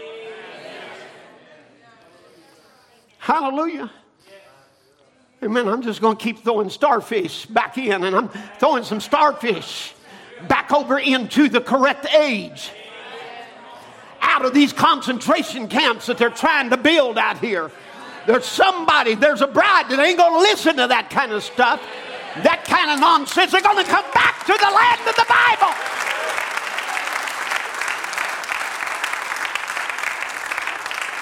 But they get over here, there's no more mercy anymore. And I know that certainly there was a great thing happened in our age where the mercy seat changed on earth, and to go into rapture, you're gonna have to be preaching this word. There's no doubt about it. It's the rapture message. Right? But let me just tell you about mediation for a minute. I want you to understand, Christ does not leave the mercy seat until he physically comes from glory. I'm going to tell you again, the capstone, the headstone has not come.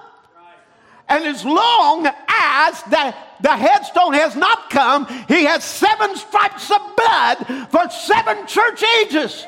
And you cannot have remission of sin without the shedding of blood. And if there's no bloody sacrifice there is no more mercy. Not even for you, big boy. You're damning your own self by your doctrine and your people and your children and your church. Leading them out into a concentration camp where you have a bloodless religion, which is Cain's religion.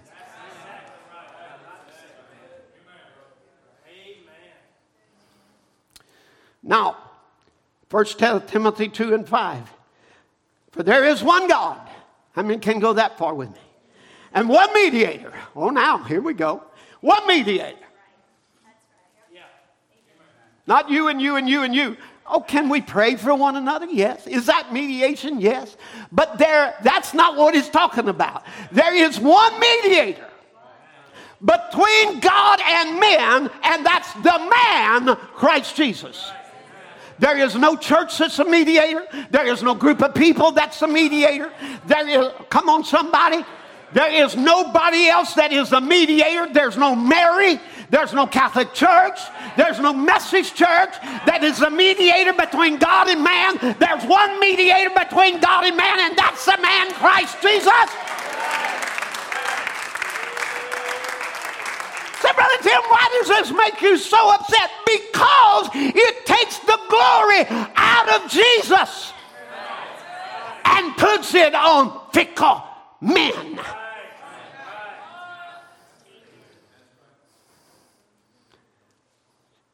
And it's blasphemy. And it does much harm. And it's gangrene in the church. And it's a gangrene in this message.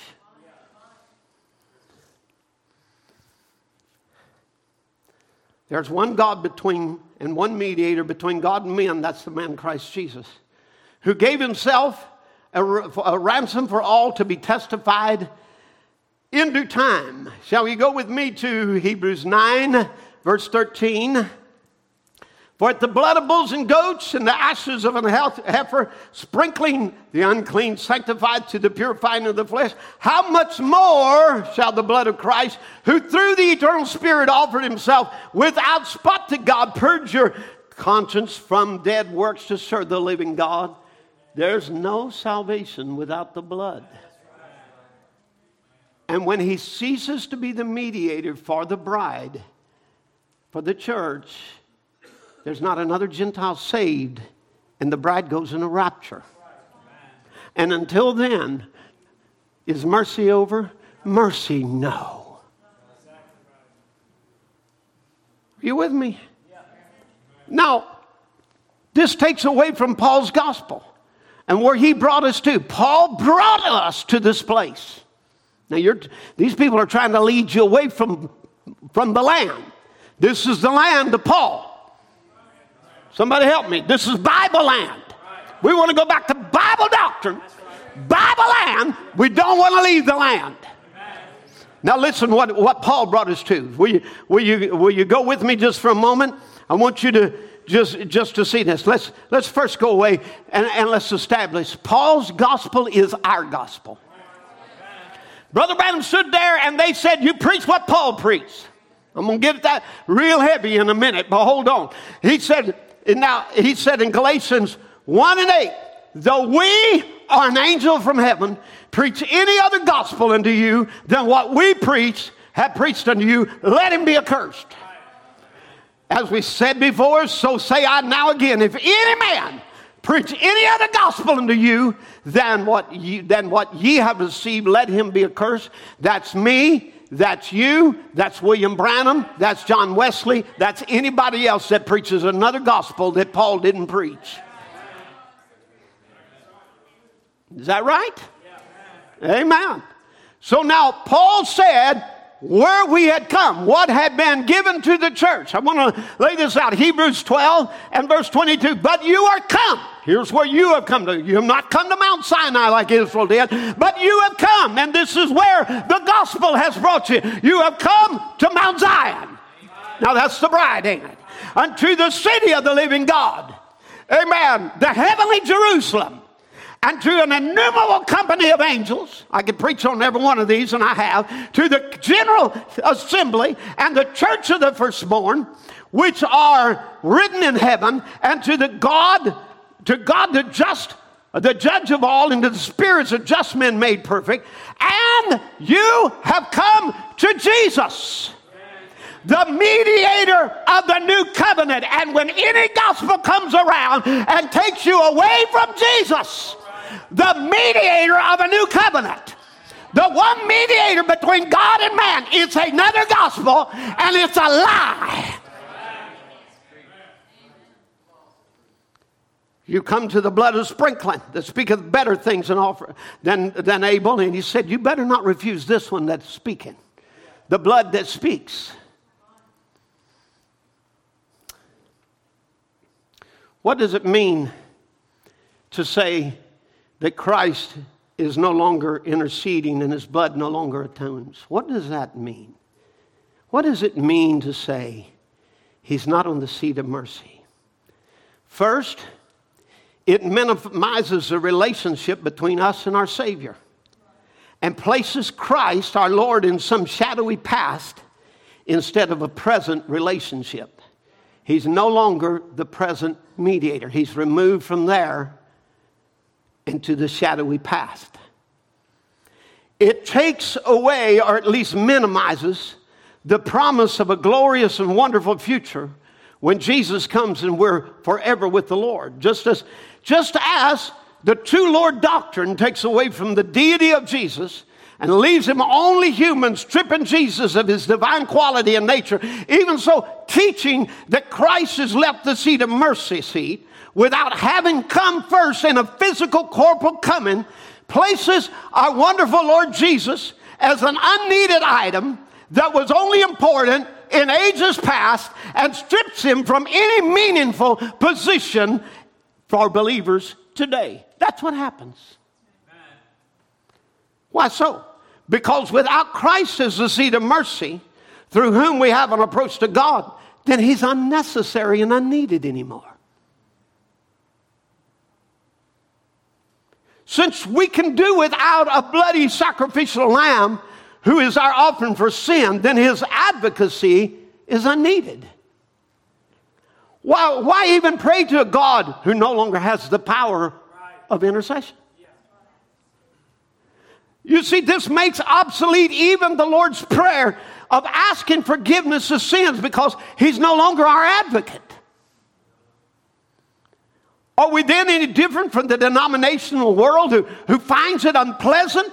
The songs of worship about the blood, doesn't it make it somewhat obsolete to now earnestly sing, draw me nearer, nearer, nearer, precious Lord, to thy precious bleeding side. Have we become a Cain who now is offering worship without blood? How can we become a Cain who seeks a bloodless religion, who rejects the blood? Does it somehow make it easier for us to accept a bleeding word in a way that distances us from the unpleasant truth that the word, in order for it to bleed for us, had to become flesh? Why do we find repulsive a lamb that bleeds? With the bride, now I'm getting into some areas here, with the bride becoming the intercessor and the only seat of mercy, then she becomes the woman, like the Catholic Church, the mediatrix and the savior of the body. Once again, the man Christ Jesus is unneeded, and we can easily do away with him because the bride replaces him in the role of intercession and mediator. The woman can easily then become very ruthless. One who can remit sins or retain sins as she wills. The power of the mediator, when given to fickle men, gives pastors a right by any of their silly whim or notion to put names on or remove them from the book of life. To dare disagree with them, then you're lost. Do we really want to hand this power over to men? Of course, we know about our role of praying and intercession and for the needs of believers. We also know about remitting sins, to helping a soul to repentance and finding true forgiveness. But when unbalanced and overemphasized that the bride is the only approach to God and the only place where forgiveness of sins can be found, Just a small step is all it takes for the woman to say, you disagree with me? If you ain't saying what I'm saying, if you ain't believing what I'm preaching, then your name ain't on the book of life. Neither does it take long for the bride meaning to become exclusive to only a certain group. You know, that really is nothing but a personality cult. And that for a person to even receive eternal life must somehow be connected through a relationship as a friend or relative or by doing something good to a cult member in order to be saved. Another small step, and it empowers egotistical men who controls their people by fear and who binds the people to himself and not to Christ. Now, with all the brotherly kindness in my heart,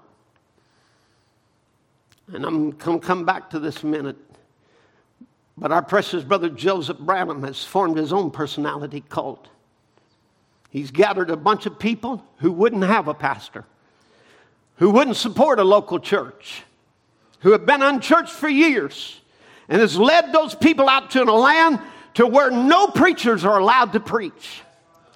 And he becomes a voice of authority, and they his own personal bride. And I'll tell you, it's no different from a Coleman or a Sproul or a Vail or any other of these other names. It's another personality cult. Lead them out into the land where the Holy Ghost can't call a man to preach and him preach under the anointed word of God. Let me just tell you, every church is sovereign. I have no problem with a sovereign church. Play the tapes. That's what you feel led to do. Play them. I mean, if that's what the pastor wants to do, play the tapes. I have no argument with you. Do as you wish. God bless you. But don't send out mandates and official orders from your denominational headquarters demanding that other sovereign assemblies do as you do. And don't tell us that the ministry is now over because Brother Branham has fulfilled it all. That denies the Bible. That denies Paul's gospel. Amen. Who told us, Paul told us, preach the word. Furthermore, Jesus said, go into all the world and preach. I've got a mandate greater than Jeffersonville. And besides that, Brother Branham told us to go preach. Amen. But this other Brother Branham is telling us not to preach, but push play. Well, I think you should push play. I think every believer ought to listen to the tapes. I'm not against that. I'm not even against playing a tape in a church. Amen. I'm that. But when you call preaching, anointed preaching, rechewed food, that's blasphemy against the working of the Holy Ghost. That's blasphemy against the workings of the Spirit of God who call a man and anoint him to preach. And to say those days are over is not Paul's gospel. You have led us into another age that Brother Branham didn't lead us to. Amen. Where you're taking the people on that packed train. Oh yeah, where they're all screaming and you got all these cheerleaders. Oh yeah, we're in this new land over here. It's not the land of the Bible. It's somewhere past the seventh messenger. All right? Now bear with me. Yeah, I got another good little time. Amen. Amen. The quote, we're entering another age. We're entering the raptured age. The move is on for the bride. Thus saith the Lord. Where do true ministers go with this? Where do true ministers go with it? They empower the individual to know that they can be serpent bruisers. devil defeaters, adopted sons who are capped off with the Holy Ghost and are complete and mature in Him. They empower the people to recognize the capstone revelation has come to the church and the mysteries are revealed. So the mysteries of the church is finished, and that empowers them to recognize they are under their messenger or the final voice through the final age. That's what true ministers do. They empower the church by telling them the move is on, for the bride has brought us into the final and the seventh age, where there is a ministry that now matches the headstone that's coming, which is the physical and corporal coming of Jesus Christ. Amen. And without it, it's all pipe dreams anyway. We just might as well throw in the towel and go home. They empower them with the expectation of that blessed hope, so that with readiness they're prepared for His soon return, the capstone of the ages. Brethren, that capstone has not come.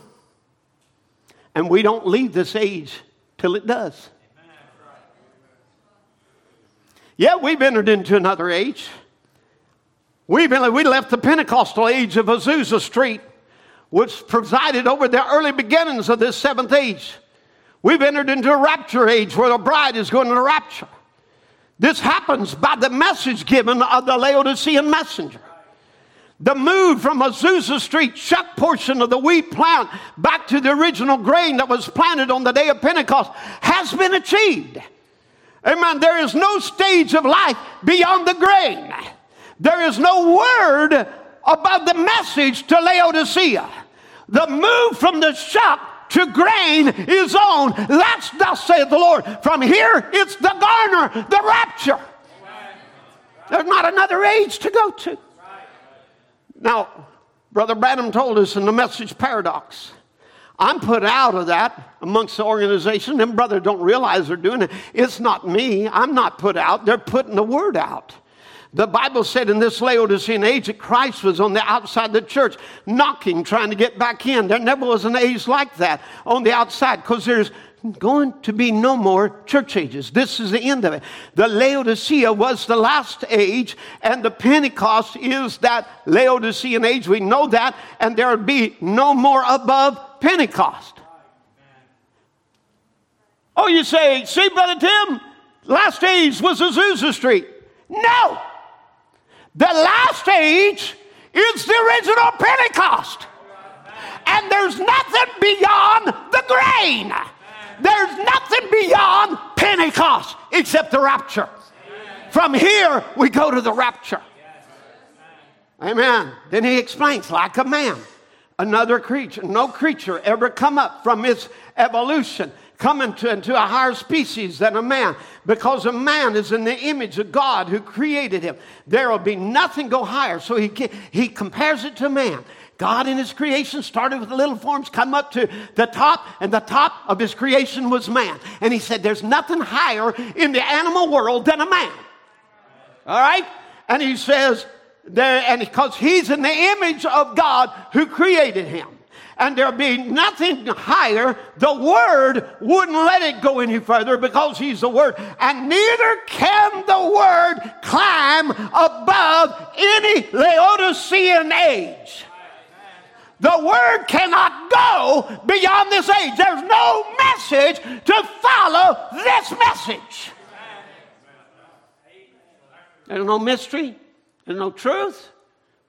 The capstone has come. And when it's kept, ain't nothing else. Now let me tell the preachers of the message. Go wherever you want to. Go out into no man's land if you want. Go past the seventh age and the seventh angel. But I'm not leaving this seventh age and its message and its messenger until there's a rapture. Only then am I leaving it. Because in this land, there is a resurrection. And I have not returned to this land of the Bible to die. I've returned to this Bible land to see the Messiah. Amen. And I'm not talking about the Holy Ghost. I have that. And I'm not talking about the final doctrine as a capstone. The final mystery has been added to the age, to the capping off. But there is nothing coming beyond what we have received through the seventh angel. It's the amen of God. No more message. The message to the last age has come. And I'm not leaving on your train. You're not piling me on another train to another concentration camp. I got to announce to you, the dispersal is over. I have returned to the book of Acts because it is there where the book of Acts, the word is in action in that land. That's why we're in the book of Acts. Because in that book of Acts, the word is in action. I have returned to what the church was at Pentecost, where there is a fullness of the Holy Ghost, where miracles, signs, and wonders follow the word. I have returned. I've returned to a land flowing with milk and honey. I've returned to the gospel that Paul preached. Amen. You say, well, me too, Brother Tim. We returned there a long time ago, but we went beyond that. Well, go ahead and go beyond. I ain't going with you. I'm staying in the land of the Bible with the same gospel Paul preached. Because he said if an angel came from heaven with another gospel besides what I preach, let him be accursed. And I know that's how to become under accursed. That's what every denomination has done. Somebody with me? But oh no, Brother Tim, I'm over here in this new age, a place beyond the seventh age, beyond the seventh angel, beyond his message to Laodicea. I'm beyond. I left that seventh age long behind. I'm over here in another age. You see over here the seals are open. And we have something here that Paul didn't have and that Paul didn't preach. Oh yeah? Really? I don't doubt it. I don't doubt it. I agree with you. You got something Paul didn't preach. You got something out there even Brother Branham didn't preach. Because he preached what Paul preached. Somebody help me preach. I don't doubt you have something that ain't in the land of the Bible. But I'm telling you, it's a lie. It's a false utopia. And the promised son will never come there. He will only come back to the land of the Bible, where the people of the Bible are in the word of the Bible. Well, but, Brother Tim, I'm going to prove it to you. You know, I'll prove it to you. We got more than what old Paul had. You know, we got something else. We got the opening of the seven seals. Oh, yeah. We got something now beyond Paul. It's something advanced beyond him. Okay. You know, the opening of the seals only restored the book. Come on, everybody. It restored the original land back to the people. Amen. It didn't open a new Bible. It opened the same Bible. Amen. Now let me just say to you, the truth of serpent seed was not lost to Paul. The Godhead wasn't lost to Paul. And he didn't believe in two in the Godhead either. You know, the truth of predestination wasn't lost to Paul. Water baptism by immersion in the name of Jesus Christ wasn't lost to Paul.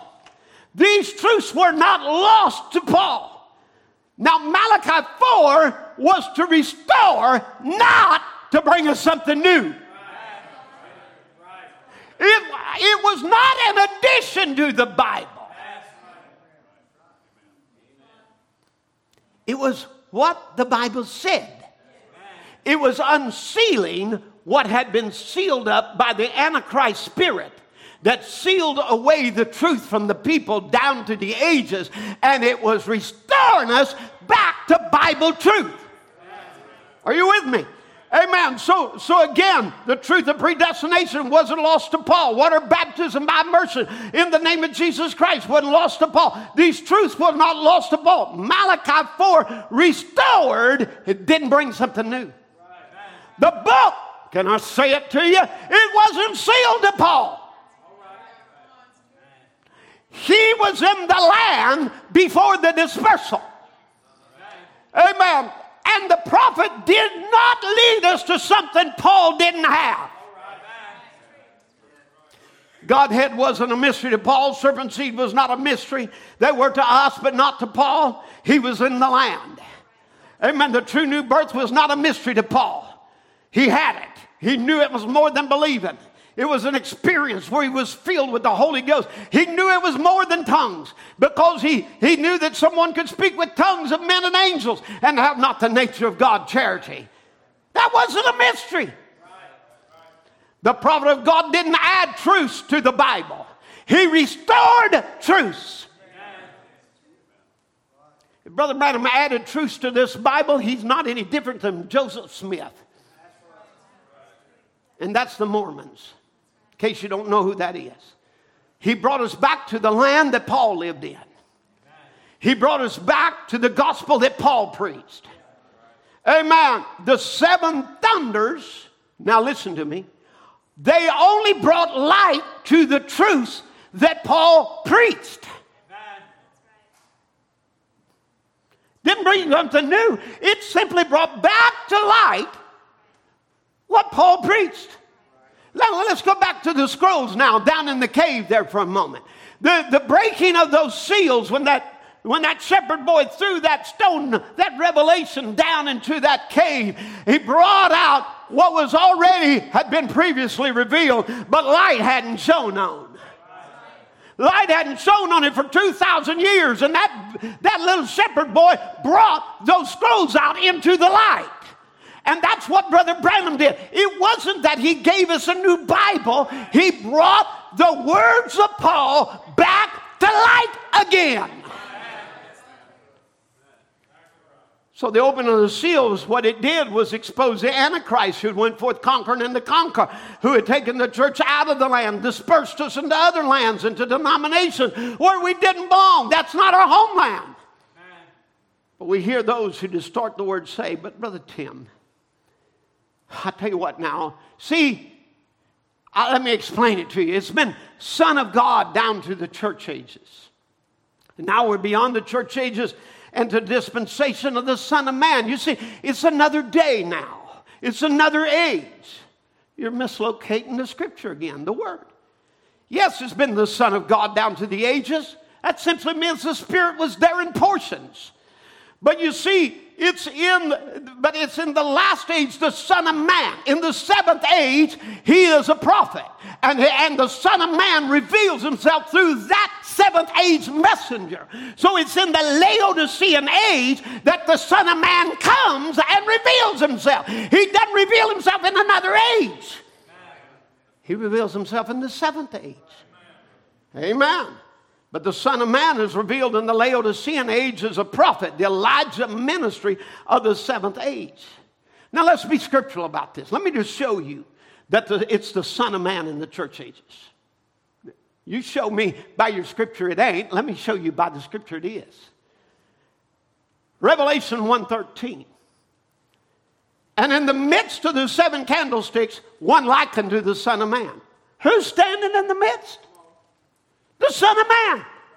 It's standing where? In the church ages.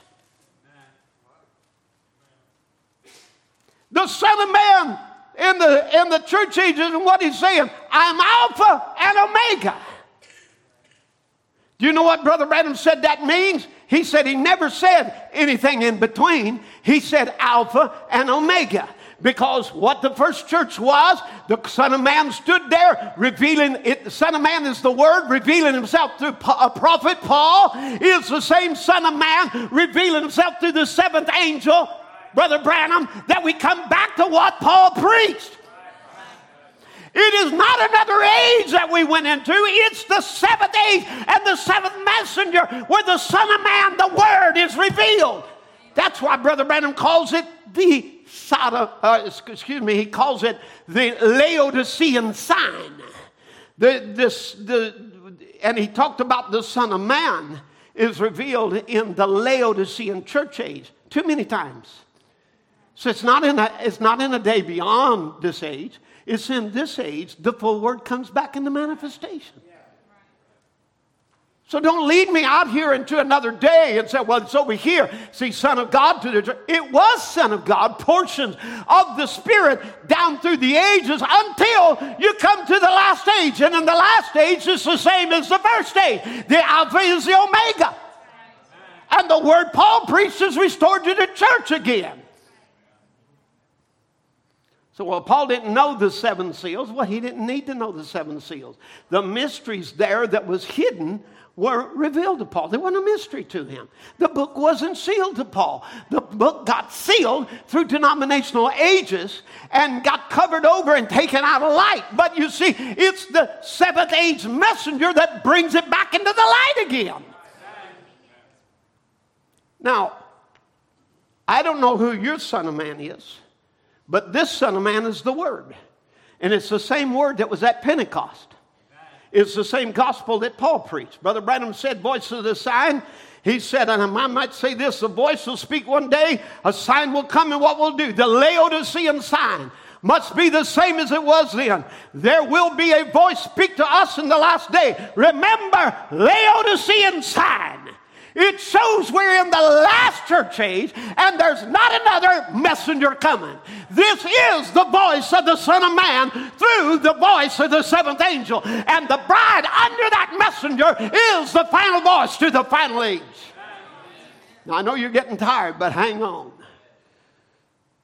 You can't be more wore out than I am.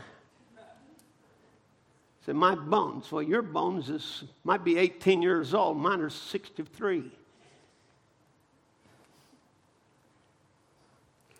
Listen to this.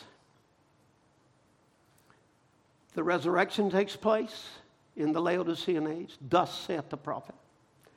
The living come from the Laodicean age. Thus saith the prophet. The mysteries are all revealed in the Laodicean age by the Laodicean messenger. Thus saith the prophet. So what have you got left out in this other age to do? Other than lead them around and around in confusion again. It's dispersal. It's another concentration camp. It's promising a utopia that'll never exist. Jesus ain't coming in that. He's only coming in the Bible land. Now, Brother Branham told us, he said the messenger of Malachi 4 will preach the message of Pentecost word by word. I'm going to tell you, there is nothing beyond what Paul preached. We have not gone beyond him. We have come back to what he preached. Because if we go beyond what he preached, we're accursed. Say, well, we got the seals, Brother Tim. Paul didn't have the seals. I done told you it wasn't sealed to Paul. He knew the mysteries of God. Amen. It was to us it got sealed and took away. Go where you want to. Go to any other land besides the Bible, but I'm not going there. I'm not taking this church there. Amen. I've returned to the land of Paul. I'm coming down now, the land of Peter. I've come to the land of Jesus. Yes, it's the land of David. It's the land of Elijah. It's the land of Jeremiah. It's the land of all the prophets. And I have not returned to this land to die. I have come back to this land to see the Messiah. I have come to see him, the literal Lord Jesus in a corporal body. Amen. For the dead in Christ to rise. And us to be caught up to meet the Lord in the air. From this age, from this message, from this messenger, I'm going there. I'm not going anywhere else. I have returned to the land. It's the land of Paul. It's the land of Jesus. It's the land of the resurrection. It's the land where the dead in Christ comes. It's the land where the corporal coming comes. It's the land where my body change comes. And I'm not leaving the land. The capstone has come. We got a baptism of the Holy Ghost. a supernatural outpouring of the Holy Ghost that filled you and sealed you to the day of redemption. If you got the Holy Ghost, you experienced that.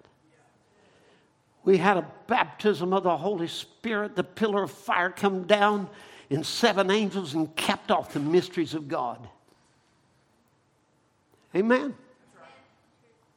Which revealed the mysteries of the entire Bible. Remember, Paul had them, but we lost them. It brought us back to Paul's gospel.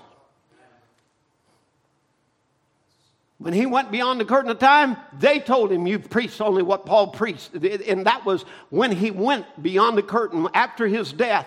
Amen. He didn't preach even after that experience in 58, anything that, or 59, 60, that Paul didn't preach.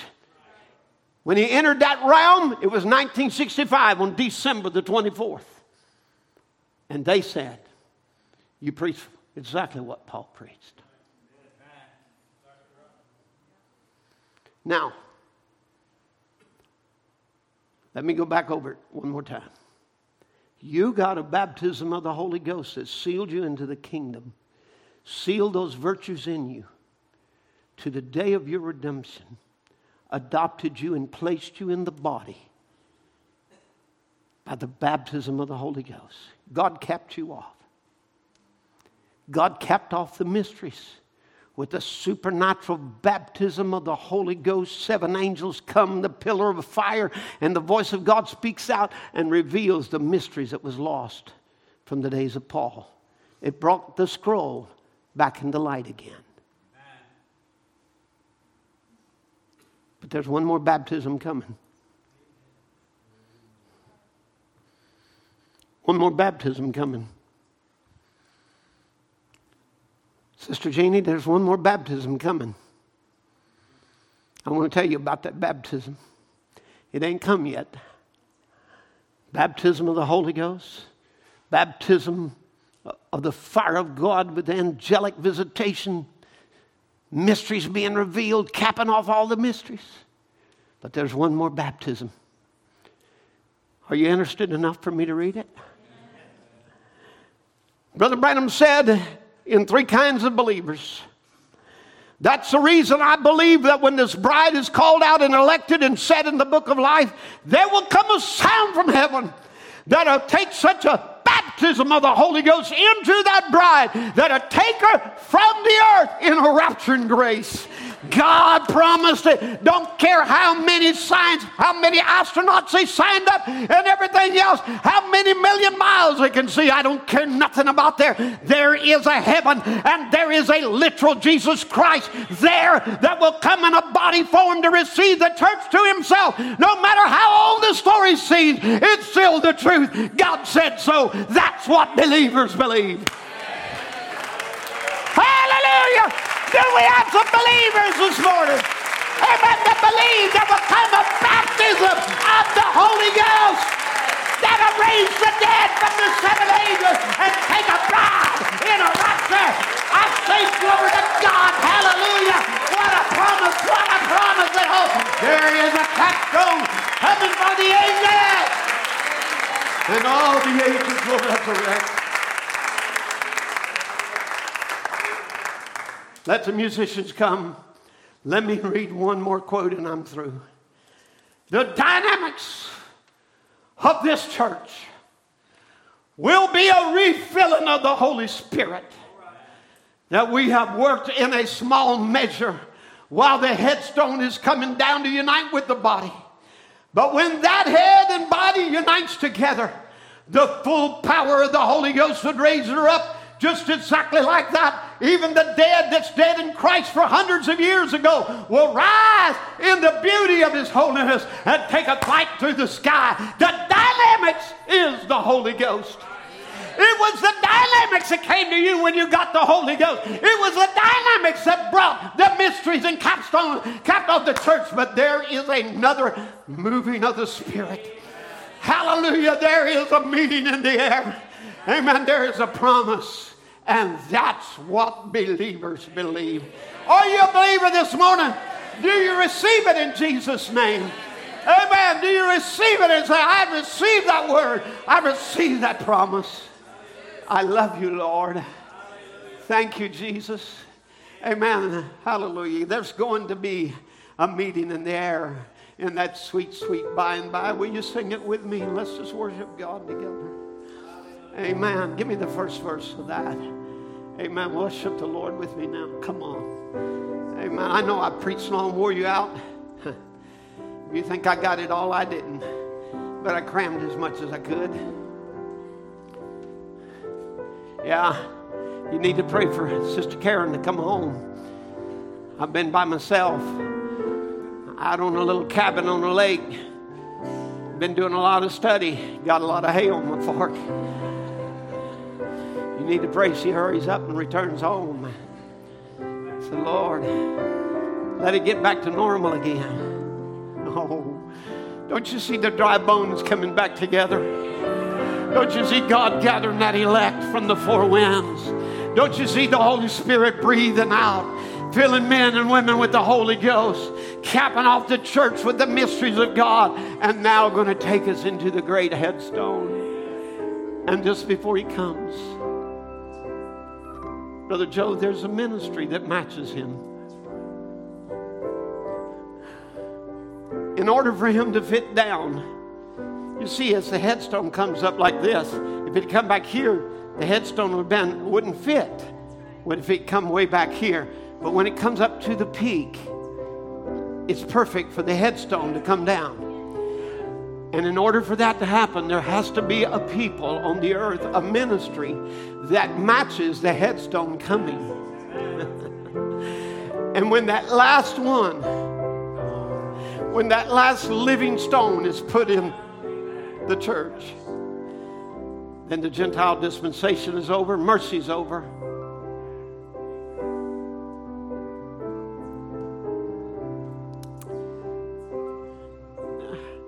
I'm going to say in the resurrection's past, and we're past the Laodicean age, we're past the messenger. Well, I don't go there. Well, somebody else will take it and go there. Don't take them. Don't get out in that land. Other people come out there and build concentration camps. Stay with the message. There is no word. The word cannot climb above the Laodicean age. This is it. You know, as much as you might love me and respect me, I can't bring something the prophet didn't bring. It'd be a lie. There's no mysteries to be revealed. I can only point back to what he said. And that's what I'm trying to do. And don't ever lose your expectancy. As we sang last Sunday at the close, you saw me get a little melancholy there.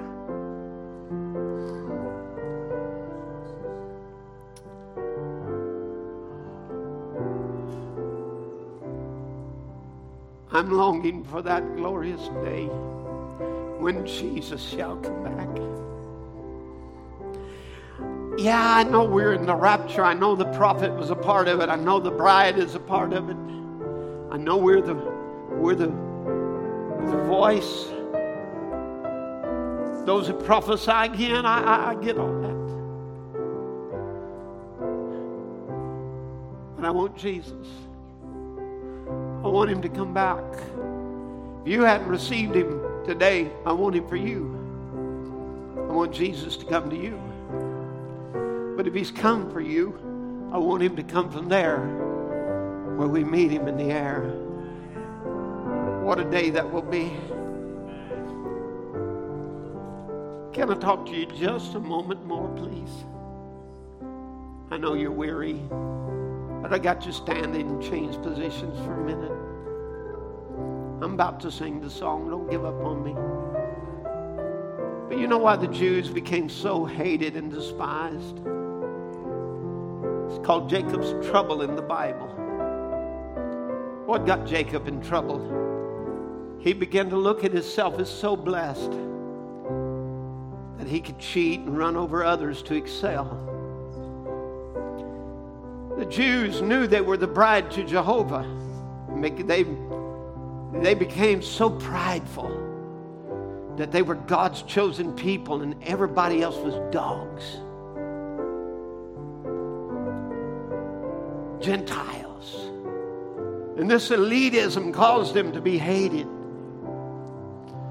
They knew whoever blessed them was blessed and whoever cursed them were cursed.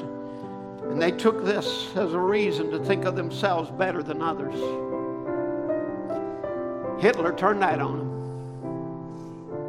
He made them the scum of the earth,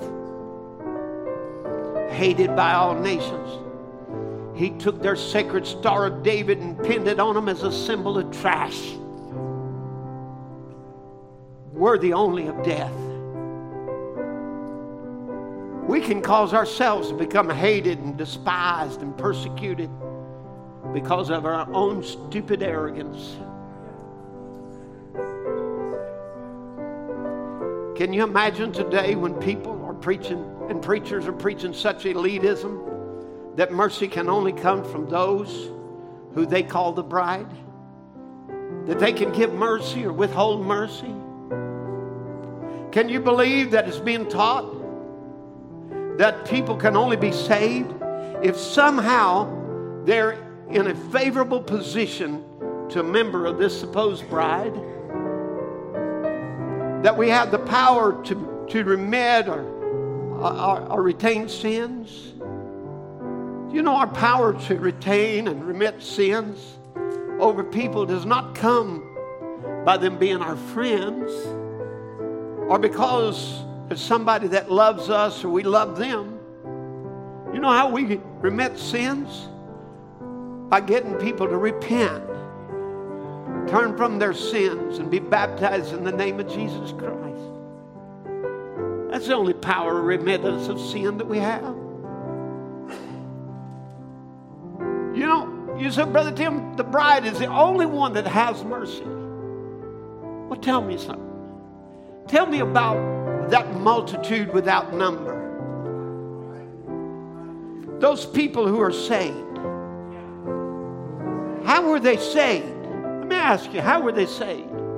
Oh, people can only be saved today. They're going to be saved because they were nice to me. That man done something nice. That gives him a place in heaven. Where did we get that prideful elitism? Whoever blesses us is blessed. And whoever curses us is cursed. I ask you again, this innumerable multitude in the tribulation, how were they saved? Because they were nice to us?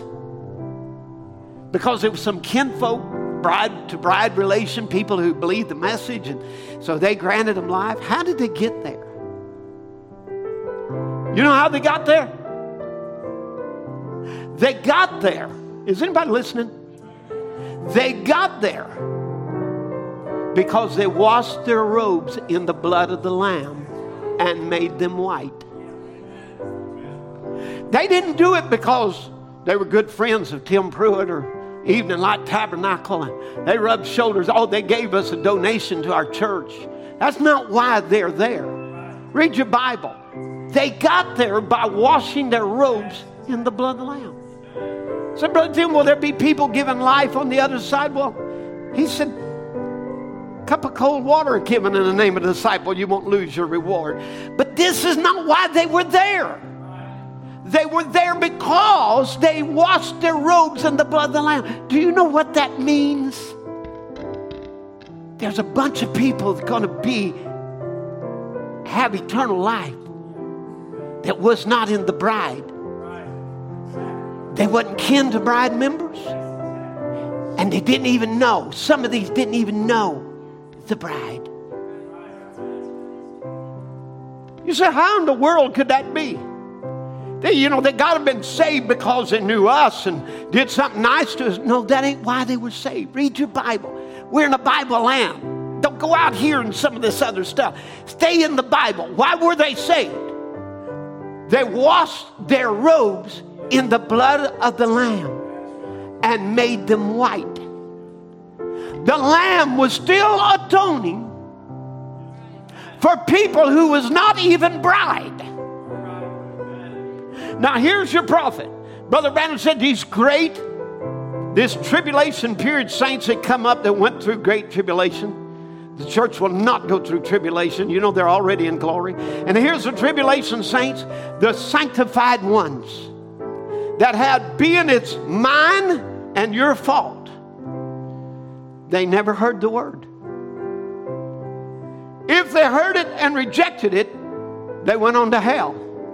They was cast out into darkness because they rejected the word. But if they would never heard it, God is just, and the tribulation comes to them. Do you know some of these people out in Baptist, Methodist, and Presbyterian, saved in Billy Graham's meetings and other places, and with a true heart given their lives to Christ, do you know they're going to have eternal life? And yet they didn't know the message. Don't get this prideful elitism. It's got to come through us. If you ain't somehow good to me, you can't be saved. Come on. That's not the land of the Bible. The land of the Bible says, without the shedding of blood, there's no remission for sins. And Gentiles, you may think I'm going out on a limb, but Gentiles right now, out there in the systems, Brother Branham called them virgins. He said they're coming to buy oil. They're without oil. They have a profession. They profess in Jesus, but they're lacking the Holy Ghost. You know the only difference between you and them is the token, the Holy Ghost. They had the blood. Come on, they washed their robes in it. They did works of sanctification, but they didn't get the Spirit. Because the Holy Ghost to prepare you for the rapture only comes by the message of the hour. But don't count them out over there. You know, oh, that bob-haired woman, God won't even hear a prayer. You know why God won't hear a bob-haired woman's prayer? That's because if she knows the truth and denies what the Word says and refuses to do it, her heart condemns her. So God will not hear a condemned heart. But a bob-haired woman that don't know any better can still get a prayer answered.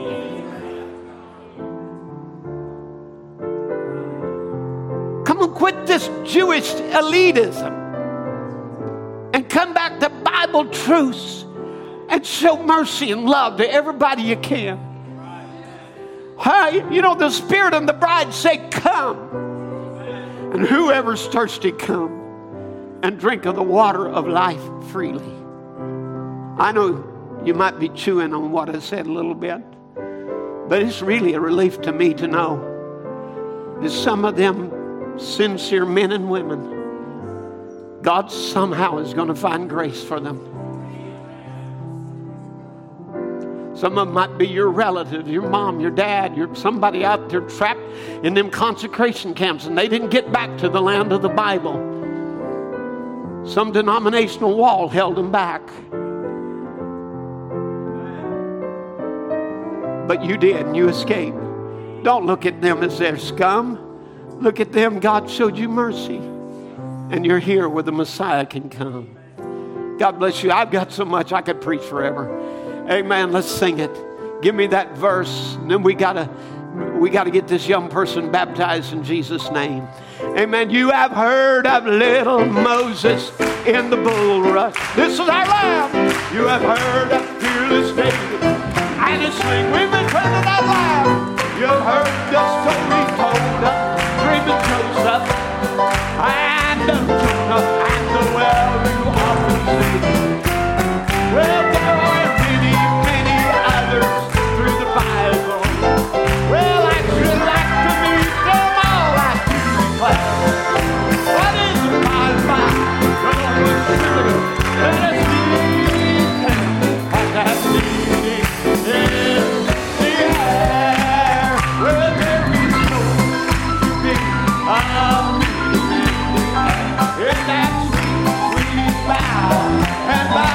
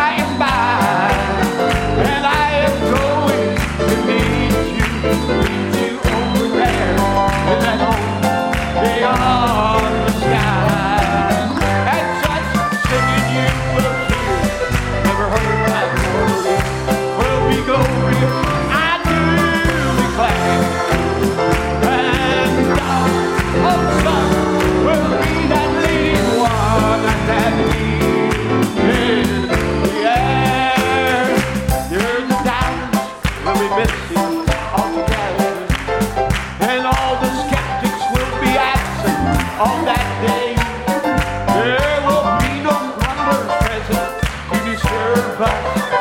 And the agents, they'll be busy far away. But there the saints will have His seal upon their forehead. Dressed in raiment none but ransomed ones can wear. And all who have the wedding garment will be friends. That's the Holy Ghost. Amen. Well, there is going to be a meeting in the air. And that sweet, sweet by and by. And I am going to meet you there in that old beyond sky. And such a singing you will hear, never heard by voice. It will be glorious, I do declare. And God on Sabbath will lead the leading one that leads in the air. Hallelujah! What a day that'll be! What a glorious day! Amen. We're looking forward, amen, to His blessed appearing. Soon He's coming back, amen, to take us home. Aren't you looking forward to that? Amen. Brother Tony, bring your young lady down to the altar here, if you will. Man, your wife wants to come. We'll just have prayer with her before she goes to be buried in the name of Jesus. Amen. Aren't you glad mercy's still open? Amen. Amen. Aren't you glad God is still calling? How long will it be? As long as He's still calling. Amen. As many as our Lord thy God shall call. Brother Joe, come help me pray. And Brother Michael, just lead us in that again as we just ask the Lord's blessings on Abigail. Well,